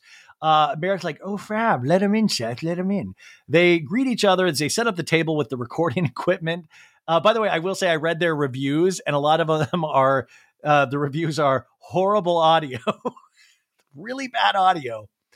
And Meredith goes, Seth, your setup is really not pretty. Well, I'm not done yet, Meredith. I'm not done. 'Cause you're a dirty, stinky boy. I am. I'm always a dirty, stinky boy. Yeah, so is Justin. What is that? Like, it's already, the conversation is already headed into an uncomfortable manner for me. Like yeah, you want to clean us up? You want to get us maybe naked into a shower and make us clean boys? Yeah. Justin goes, I actually bathe regularly. Whitney's like, can I publicly apologize for commenting on your bathtub? Can I see your bathtub? Can we all go into your bathtub? Seth's like, oh my God, this is going exactly how I envisioned it. Holy shit. Oh, wow. You know, because Whitney made that joke about the bathtub, but also, no offense to Meredith Marks or Seth Marks, but I'm sorry, one of their scenes, they literally talked about putting fingers in not fingers. They put their toe phalanges, their toes in each other's butts. I'm sorry. That deserves to be made fun of. Anyway, Seth's like, the bathtub is ready, Whitney. Yeah. And Meredith's like, we're so good on the bathtub. Please, no. Seth's like, question 19. Would you like to take a bath with us. This might sound like I'm making up this dialogue. This is the exact dialogue. Anyways, Meredith's like, okay, anyways, welcome back to Hanging by a Thread with Meredith and Seth Marks. And Seth's like, joining us, Whitney and Justin Rose. And Whitney's like, I'm just curious with the theme Hanging by a Thread. Why were we your first couple invited? And Meredith's like, the whole concept is to talk about relationships and interesting relationships. And it doesn't mean that your relationship is currently hanging by a thread, but there is something of interest in your relationship that we thought would make you an excellent couple to come on. Ah, that's an honor. We're happy to be here. And Justin's like, yeah. Justin said like 10 lines in 4 seasons, by the way. Whitney's like, and I think people are delusional if they don't think marriage is hanging by a thread every second. And Justin's like, it's always hanging by a thread. And Seth's like, I'm going to go to question 18 right away. Craziest place you guys ever had. Whoopee. Well, by the way, that's the 18th question. Seth, I need to know the first 17. Like, hey, describe your nipples, Whitney. What are your areolas look like, huh? Hey, don't leave anything out. Are there little bumpies on the circle part? Yeah, all right. Question 20, can I see your tits, huh? Whitney's like, the one time I hid under your desk and got caught. And Justin's like, no. Whitney's like, HR walked in and I hid under the desk. Like, dear Jesus, please don't. So Whitney fully confirming the reports that, obviously they met at that job. And I think he was her boss and they did this is the shit that her and Monica should be having a scene about. Cause they both have been in a certain situation. That's intense. Seth starts laughing. He's like, yeah. Oh, this is hot. Hot stuff. Yeah. Tell me, don't leave anything out. And Meredith's like, so under the desk with a woman standing in the room? And when he's like, HR, the head of HR. And Meredith's like, stop. No. And Justin's like, we're going to leave it there. And Seth's like, you guys are authentic AF. What's the hardest thing you guys ever went through? Take us through it. Did it involve boners? And when he's like, hardest thing we ever went through? I would say his dad died. I was physically holding him when he passed. Justin couldn't physically be there, so I stepped up and I did it, and I held his dad's hand. We put his mom and dad's hands together. It was like the real life Notebook, because that's what you do for your partner. And Justin says nothing. Justin's quiet. But that's that's really intense, and it's beautiful, but that really is. That's really beautiful. And Seth's like, that's amazing. Anyways, back to sex. Meredith, you look a little emotional right now. And Meredith's like, yeah, it's really beautiful. And Seth's like, you're so lucky, man, to Justin. And Justin's like, I know. And when he's like, so to Justin's credit, that's easy for me to step up in that moment because he steps up for me every day. Whitney in a confessional goes, Justin, when he married me, he's not only signing up for me, he supported my dad. He did. He supported my dad with everything. And what happened to Whitney's dad, by the way? He supported my dad through his sobriety. Sorry, guys. Sorry. Bless me. When we've had bad news about my siblings, Justin has stepped in to help. He's helped my mother. The shit I've put that man through, just me working my own stuff out. Most people would have left. Technically, I should be on husband 7. Uncomfortable laugh. But it does. It's wild, man. Two people, we do grow differently sometimes. And you're not always on the same page. You're not always this twin flame kind of thing, which is kind of bullshit. Whitney's like, that's marriage and that's being with a partner. And Meredith's like, everything you said, I think is probably both cathartic for you, but also very good for all of our listener to hear. And hopefully we, help some people with whatever they're struggling with. So thank you so much. I love you guys. And I'm so happy we did this today. Do you think their pod helped people? It could have. Whitney's like, is that a wrap? It's only been 37 minutes. And Bear's like, that's a wrap. I've never been on this short of a podcast before. And Justin's like, whoop, whoop. Anyways, we come back. We're at Heather's arriving for the Pioneer Day lunch at Quiet Meadow Farm. She talks to Emily, the event coordinator, and checks out the setup. They have a bartender, a caterer, aprons, and bonnets to wear. Now, folks, I'm easily influenced, obviously. Now, I mentioned this on an Instagram story the other day, is that I was tipsy on Thanksgiving night. And I was, just going through the day and shopping, online shopping. It can make people happy, right? You end up buying a lot of stupid shit you don't need. And a lot of people can waste hundreds or thousands of dollars on online shopping. Now, I'm more responsible. I got something online. It was only like $14. So I feel like I deserve this, but I was heavily influenced by this episode and I got my own bonnet. Look at this. If you're watching on YouTube, or I'll post this on my Instagram, look at this. It's a beautiful blue bonnet. I saw these bonnets and I was like, shit, I gotta get, like, at first I was like, oh, that's stupid. But then, I was like, I think I need a bonnet. It's a great conversation piece at parties if I ever get invited. In fact, I think I have to go to this Spago party for a reality show thing on Wednesday night. Maybe I'll bring the bonnet because that'll be like a lot of like professional people. And they'll be like, Ryan, I love your bonnet. Where did you get it? And why are you wearing it? That kind of a thing. So I'm wearing this beautiful bonnet. It makes me feel like a man. I think it looks dope, actually. This is really cool, but this is how serious I take this stuff. It becomes a part of me, and then I need to be a part of it. This is great for the reality show museum. Also, we're doing bonnets in the scene, but also Heather has her big Arsenio Hall leather jacket on. Arsenio Hall, he used to do this talk show, the Arsenio Hall show, and he would wear like oversized clothing all the time.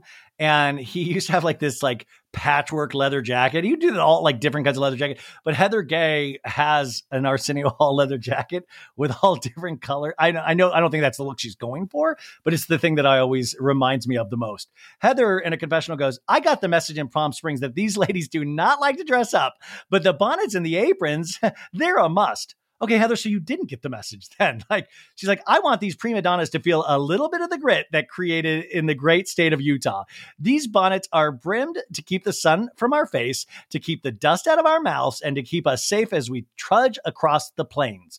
Heather, are you a good Mormon or a bad Mormon? Let us know. Meredith arrives first, and then Lisa. They all greet each other, get their drinks, and Lisa's like, why are there bonnets and dresses here? Oh my gosh, Heather Gay. And Heather's like, listen, I can't tell you. It's a surprise, but it's going to be worth it.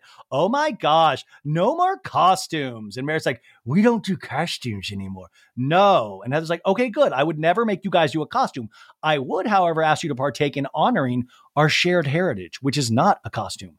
And Lisa's like, what shared heritage? And Heather's like, you can pick the color that complements your outfit. And Lisa's like, those aren't my roots. Are we really putting these on? Lisa and Meredith put on their bonnets and aprons, and they're all laughing when Whitney walks up. And Whitney's like, what the hell? And Lisa's like, that's what I said. And Whitney's like, what are you wearing? And Heather's like, what do you mean? You don't recognize our native attire? Whitney in a confessional goes, what the fuck is happening? You wrote a book about leaving the Mormon church. Why are we going back to where it started?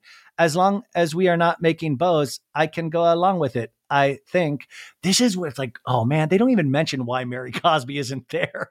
Could you imagine? Hey, Mary, put on this bonnet. Fuck you. No way. I pitted fool. Fuck you. No. I like that they don't even mention Mary Cosby not being there. Anyways, Monica gets there. Monica's like, hi, Lisa. And Lisa doesn't respond. And Monica in the confessional goes, I woke up today and decided to choose peace. So yay. Happy to be here. But she says it like a smartass. And Angie K finally arrives. And Angie K's like, the Humpty Dance is a... Angie K's like, how dare you? I am not wearing a bonnet. Look at my hair. And it's all slicked back with a bun on top. And Lisa helps her get it on. She puts her apron on as well. Angie K's like, I guess I have to. Please don't kick me off this cast. Angie's like, we just go... And they're just kind of gabbing. And they're like... Angie's like, we just go batch, because they see goats and sheeps. And then we see a shot of the sheeps and there's the closed captioning and the sheeps go, did they just call me a bitch? And the other sheep's like, yes. It's a little funny. I don't know. That's what the show did. I didn't put that in there. Heather goes, okay, I would like to make a toast to all of my sister wives. Oh my God, we need to get these ladies on Coyote Pass on the actual Sister Wives show.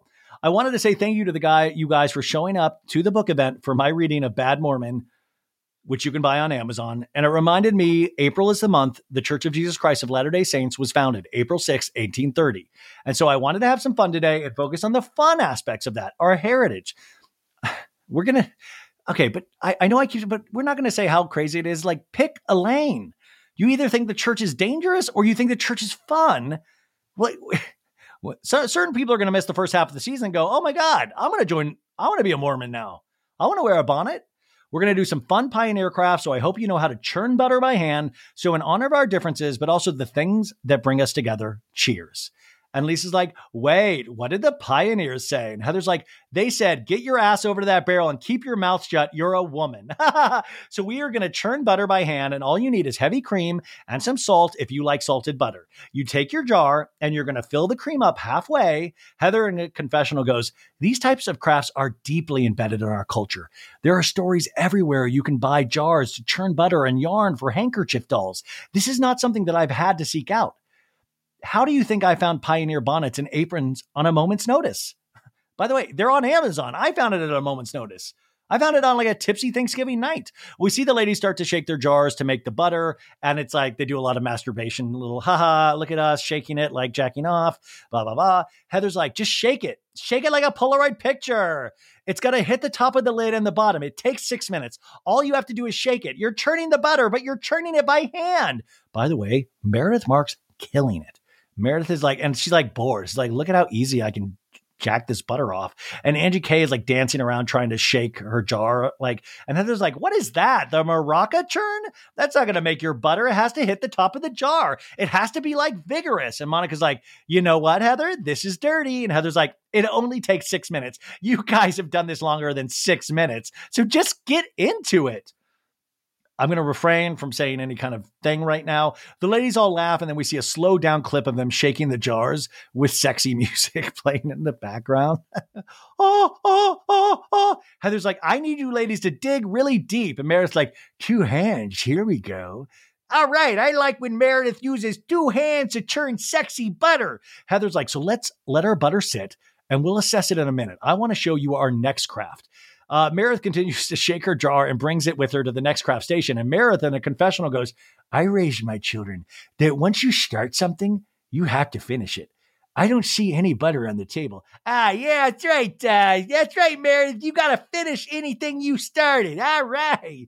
This is hot. Lisa's like, what are we doing now, Heather? Okay, when resources were small, the pioneer children or their parents, this is Heather goes, probably their moms would have to go find like a pine cone or a rock, and they would take one of the handkerchiefs, draw a face and a little knot in all 4 corners of the handkerchief, and that makes little hands and feet. And Meredith's like, sure, it's a doll. Oh my God, you guys, I watched this new documentary on Cabbage Patch Kids that I'm going to talk about this week. It's really good. Anyways, we see the ladies working on their dolls, and Monica goes, Sister Gay is not fucking around. And when he's like, this is the weirdest day of my life. And I bought my daughter a golf cart, and she's 13. The ladies present their dolls to each other. Meredith names her doll the Pink Pioneer. By the way, these are Horcruxes. These like feel haunted. I do need them for my reality show museum. Lisa's doll's name is Trina the Trekker. Angie K's doll's name is Greek. No, it's Margaret. Whitney's my doll's name is Celestial. I like that these could all kind of be stripper names. Coming up next to the stage is Celestial. It's $1. You call it shot night. Celestial, welcome to the stage. Heather says hers is named Eunice, and she's a good time girl. Not with that name, Heather. Okay, everybody's churning butter, blah, blah, blah. Last is Monica, and Monica goes, this is Molly to represent Molly Mormon, which at one point I was. And now she bears a scarlet letter to remind all the other good pioneers on the trail, since all of you are goody-goodies, that is really what the church is about, forgiveness and welcoming the black sheep into the fold. So Monica is trying to get people like, I'm the black sheep, welcome me. We cut to Meredith, still jacking off her butter. We come back from break. Angie K's like, so are the bonnets staying on for the meal? And Heather's like, I think it's appropriate. And Lisa's like, I'm keeping the bonnet on because it's keeping the heat in. And Meredith goes, are we allowed to take a break from churning to eat, or do we just keep churning? And Monica's like, yeah, no, we definitely want to take a break. The food comes out, and Heather calls it Pioneer Comfort Foods. So you got ribs, macaroni and cheese, cornbread with Utah honey, and funeral potatoes. Guys, I feel bad. I had never heard about funeral potatoes. I love potatoes. I just never heard about funeral potatoes. A lot of you guys had. I have not. So Lisa in a confessional was like, I'm only a quarter of the way through the Book of Mormon, but I'm pretty sure in the sacred text there's no talking about cornbread, mac and cheese, and ribs. How would you know? And also, I love Lisa Barlow, but how are you only a quarter? I love religion. How are you only a quarter of the way through the Book of Mormon? So there's a chance Lisa, if she got the full way through, she's like, oh my God, I don't agree with any of this. Oh my God. The first 25% was way chiller. Oh my God. Heather to Lisa goes, even though you're an East Coast Mormon, you've had funeral potatoes, right? And Lisa's like, I've never had them in my life. And Heather's like, you've never had them? Never in my life. And Monica goes, I love them. It's my favorite. And Heather goes, I can't even Mormon with you, Lisa. And Lisa's like, can we Mormon over like Jell-O? And Heather's like, these are staples at missionary farewells. Like, Whitney, have you ever been to a missionary farewell without funeral potatoes? I make funeral potatoes all the time. I make the best funeral potatoes. And Lisa's like, you do? Drop the recipe, folks. Angie K goes, I love Mormon food. I thought Greek food was good. This is actually really good, though. It's really flavorful. It's food. Yeah, it's food. Heather's like, right? And Whitney's like, I think this is the modern take. They probably just killed the deer and ate it. Ha ha ha ha ha. Heather goes, okay, there's another game we're going to play. It's a Pioneer favorite. It's called Who Do We Eat? No, it's called Who's on Your Wagon? We flash over to Meredith, still shaking that jar of butter. And Heather goes, okay, imagine you're on a wagon train. You're crossing the plain. The oxen are worn. You're at winter's quarters. The snow and early winter storm has come in and your wagon has too much weight, so one person has to go. Who do you throw off the wagon? By the way, this is an idea for Heather Gay. Please get this to Heather. Maybe don't do a second book of, Bad Mormon 2 Electric Boogaloo. Why don't you write a fiction book about a wagon train crossing? But it could also kind of be like a romance, like a dirty romance, like a bunch of Mormons, but like they're churning butter and like there's like sexy time. It's like Fabio's on the cover and it's like they're crossing the trail, but it's like it's really cold, and to warm your body at night, you got to get close. And like, you know what I'm saying? Like erotic thriller. Like, wouldn't that be great? Like this, she's describing this. Like, I'm like, this is your book right here, Heather. Anyways, Heather's like, okay, Lisa, who are you kicking off your wagon train? And Lisa's like, well, I'm a big supporter of women. Of course she is. So I would keep everyone, but the one that's the nastiest to women. So Monica, you would have to go just because you're mouthy and mean to women. It's so rude. And Monica goes, oh my God, you're so nasty. No, I'm not. And Monica goes, you really are nasty. I'm honest. There's a difference. And Monica goes like, that's not honest. That's not a difference. And she goes, that's not honest. She's making fun of Lisa. She's like, that's not honest. That's not a difference. You're just nasty. And Lisa's like, you like my voice so much. You like to use it all the time. I love that. And Monica, in a mocking voice again, goes, I hate your voice so much. Actually, I think it's really annoying. I don't think that's your real voice, to be honest. And Lisa goes, you wouldn't know because we're not friends. And Monica's like, no, we're not. We're not. Heather in a confessional goes, okay, one of the main goals of this brunch is for Monica and Lisa to make amends so that we can go on this trip without all of the tension. And Lisa opens up with nasty to women. Couldn't she have said something a little softer, like we're scared you'll sleep with our brother-in-laws, or something that we could have come back from?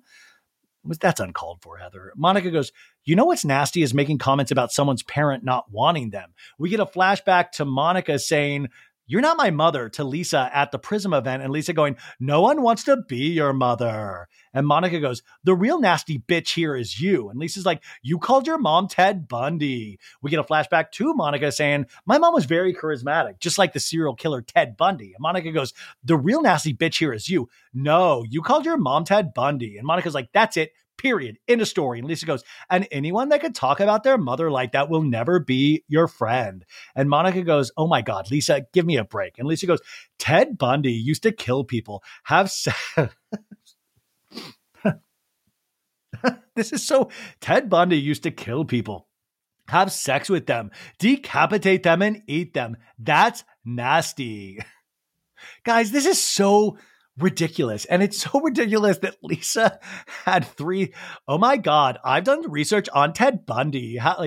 This is just used to kill people. This is all true. And by the way, fuck Ted Bundy, right?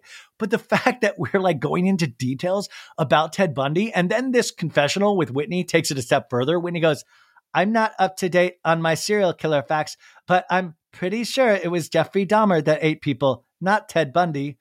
Thanks for the clarification. Did we need that, by the way? It's like the class system in the Mormon heaven. Like there's like, oh, Ted Bundy was the cool serial killer that didn't eat people. I think he would have got there. I think, if he didn't, I think he would have eventually got there. But I like that when he's like, wait a sec, you just made a big faux pas. That's Jeffrey Dahmer. You must feel like an idiot. I'm Seth Marks. We've been wanting to get Jeffrey Dahmer on the show for a while. Jeffrey, hey, question 18. Hey, what's your favorite body part to eat, huh? Me and Meredith were wondering. Anyways, Monica's like, it makes sense that you liked the fakest one because fake likes fake. Like, just be quiet. And Lisa's like, no, because we weren't done. We weren't done. And Monica's like, no, I was done. We were not done with that. And Angie K starts tapping on her glass with a fork. She's like, hey, remember the Greek wedding? Had to get the fucking Greek word in there. And Lisa's like, no, you don't get to tell me when we're done. And Monica's like, and you don't get to tell me, Lisa. Angie's still tapping on the glass. Angie's like, wait, this is not okay. Okay. And Angie stands up. Monica's like, you are so nasty on the inside. You are so ugly. And Lisa's like, I hate liars. There's nothing uglier than a liar. Not even Ted Bundy.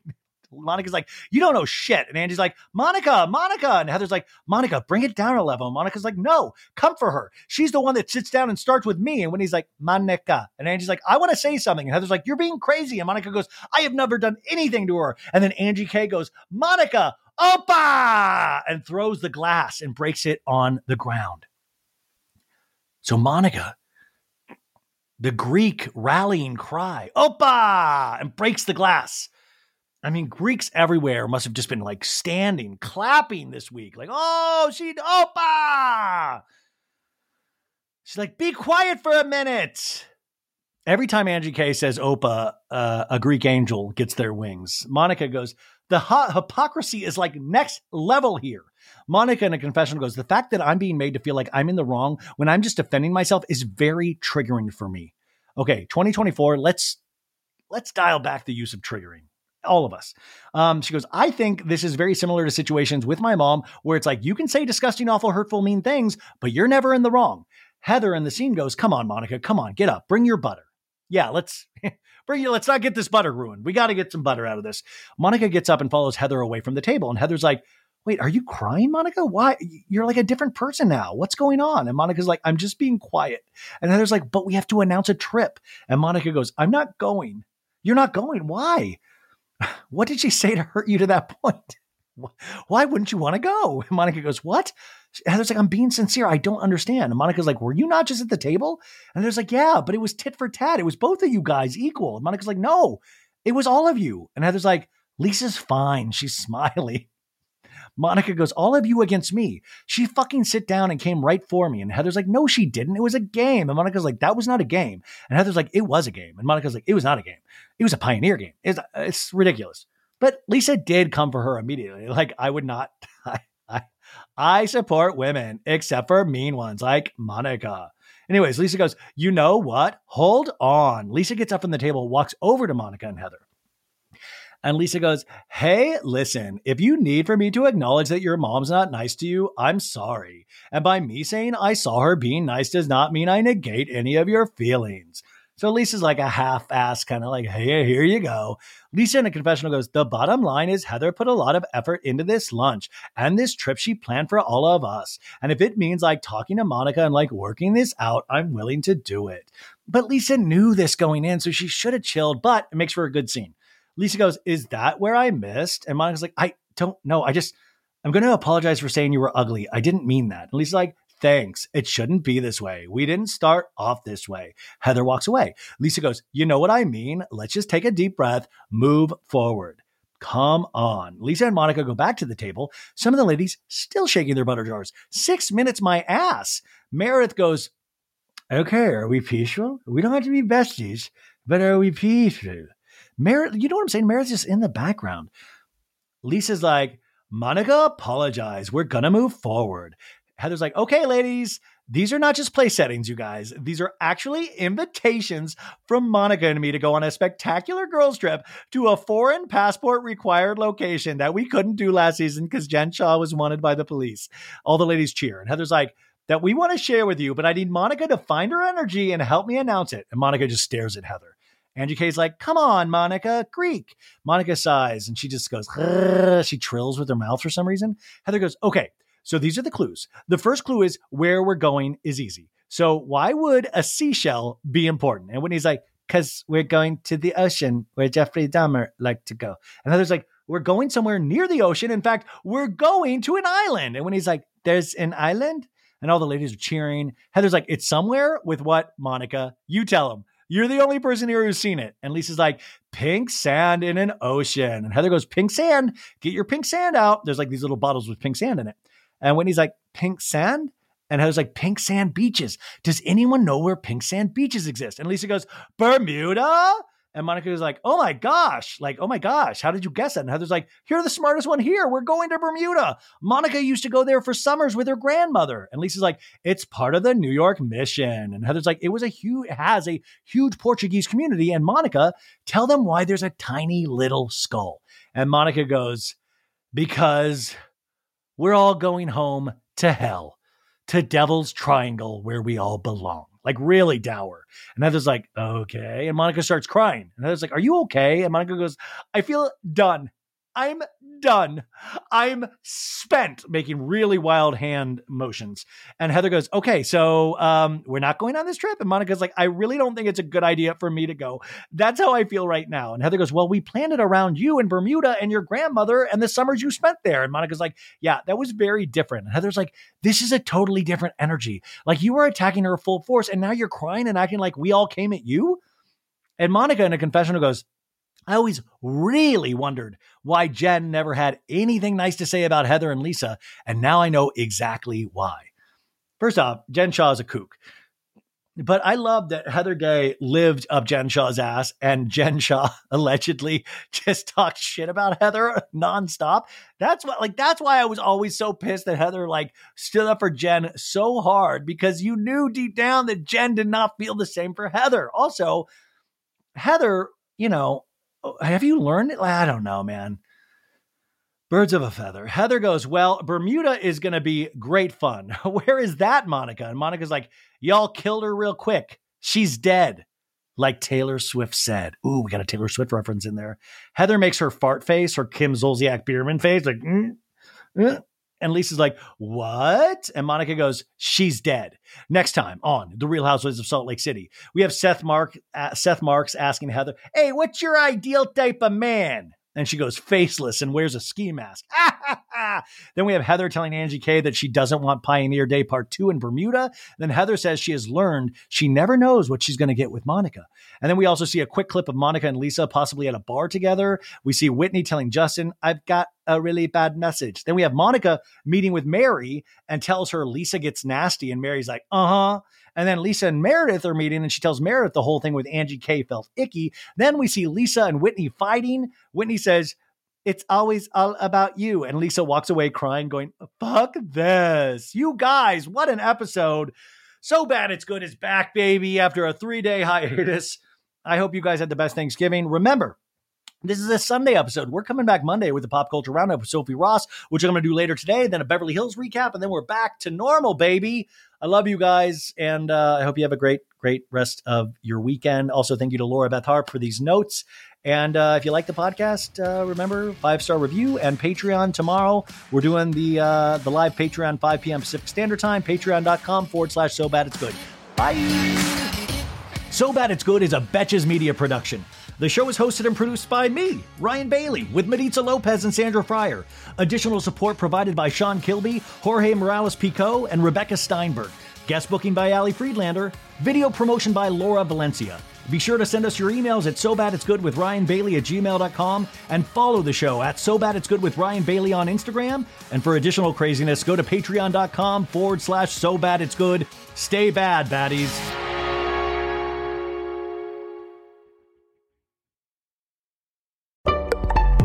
Betches.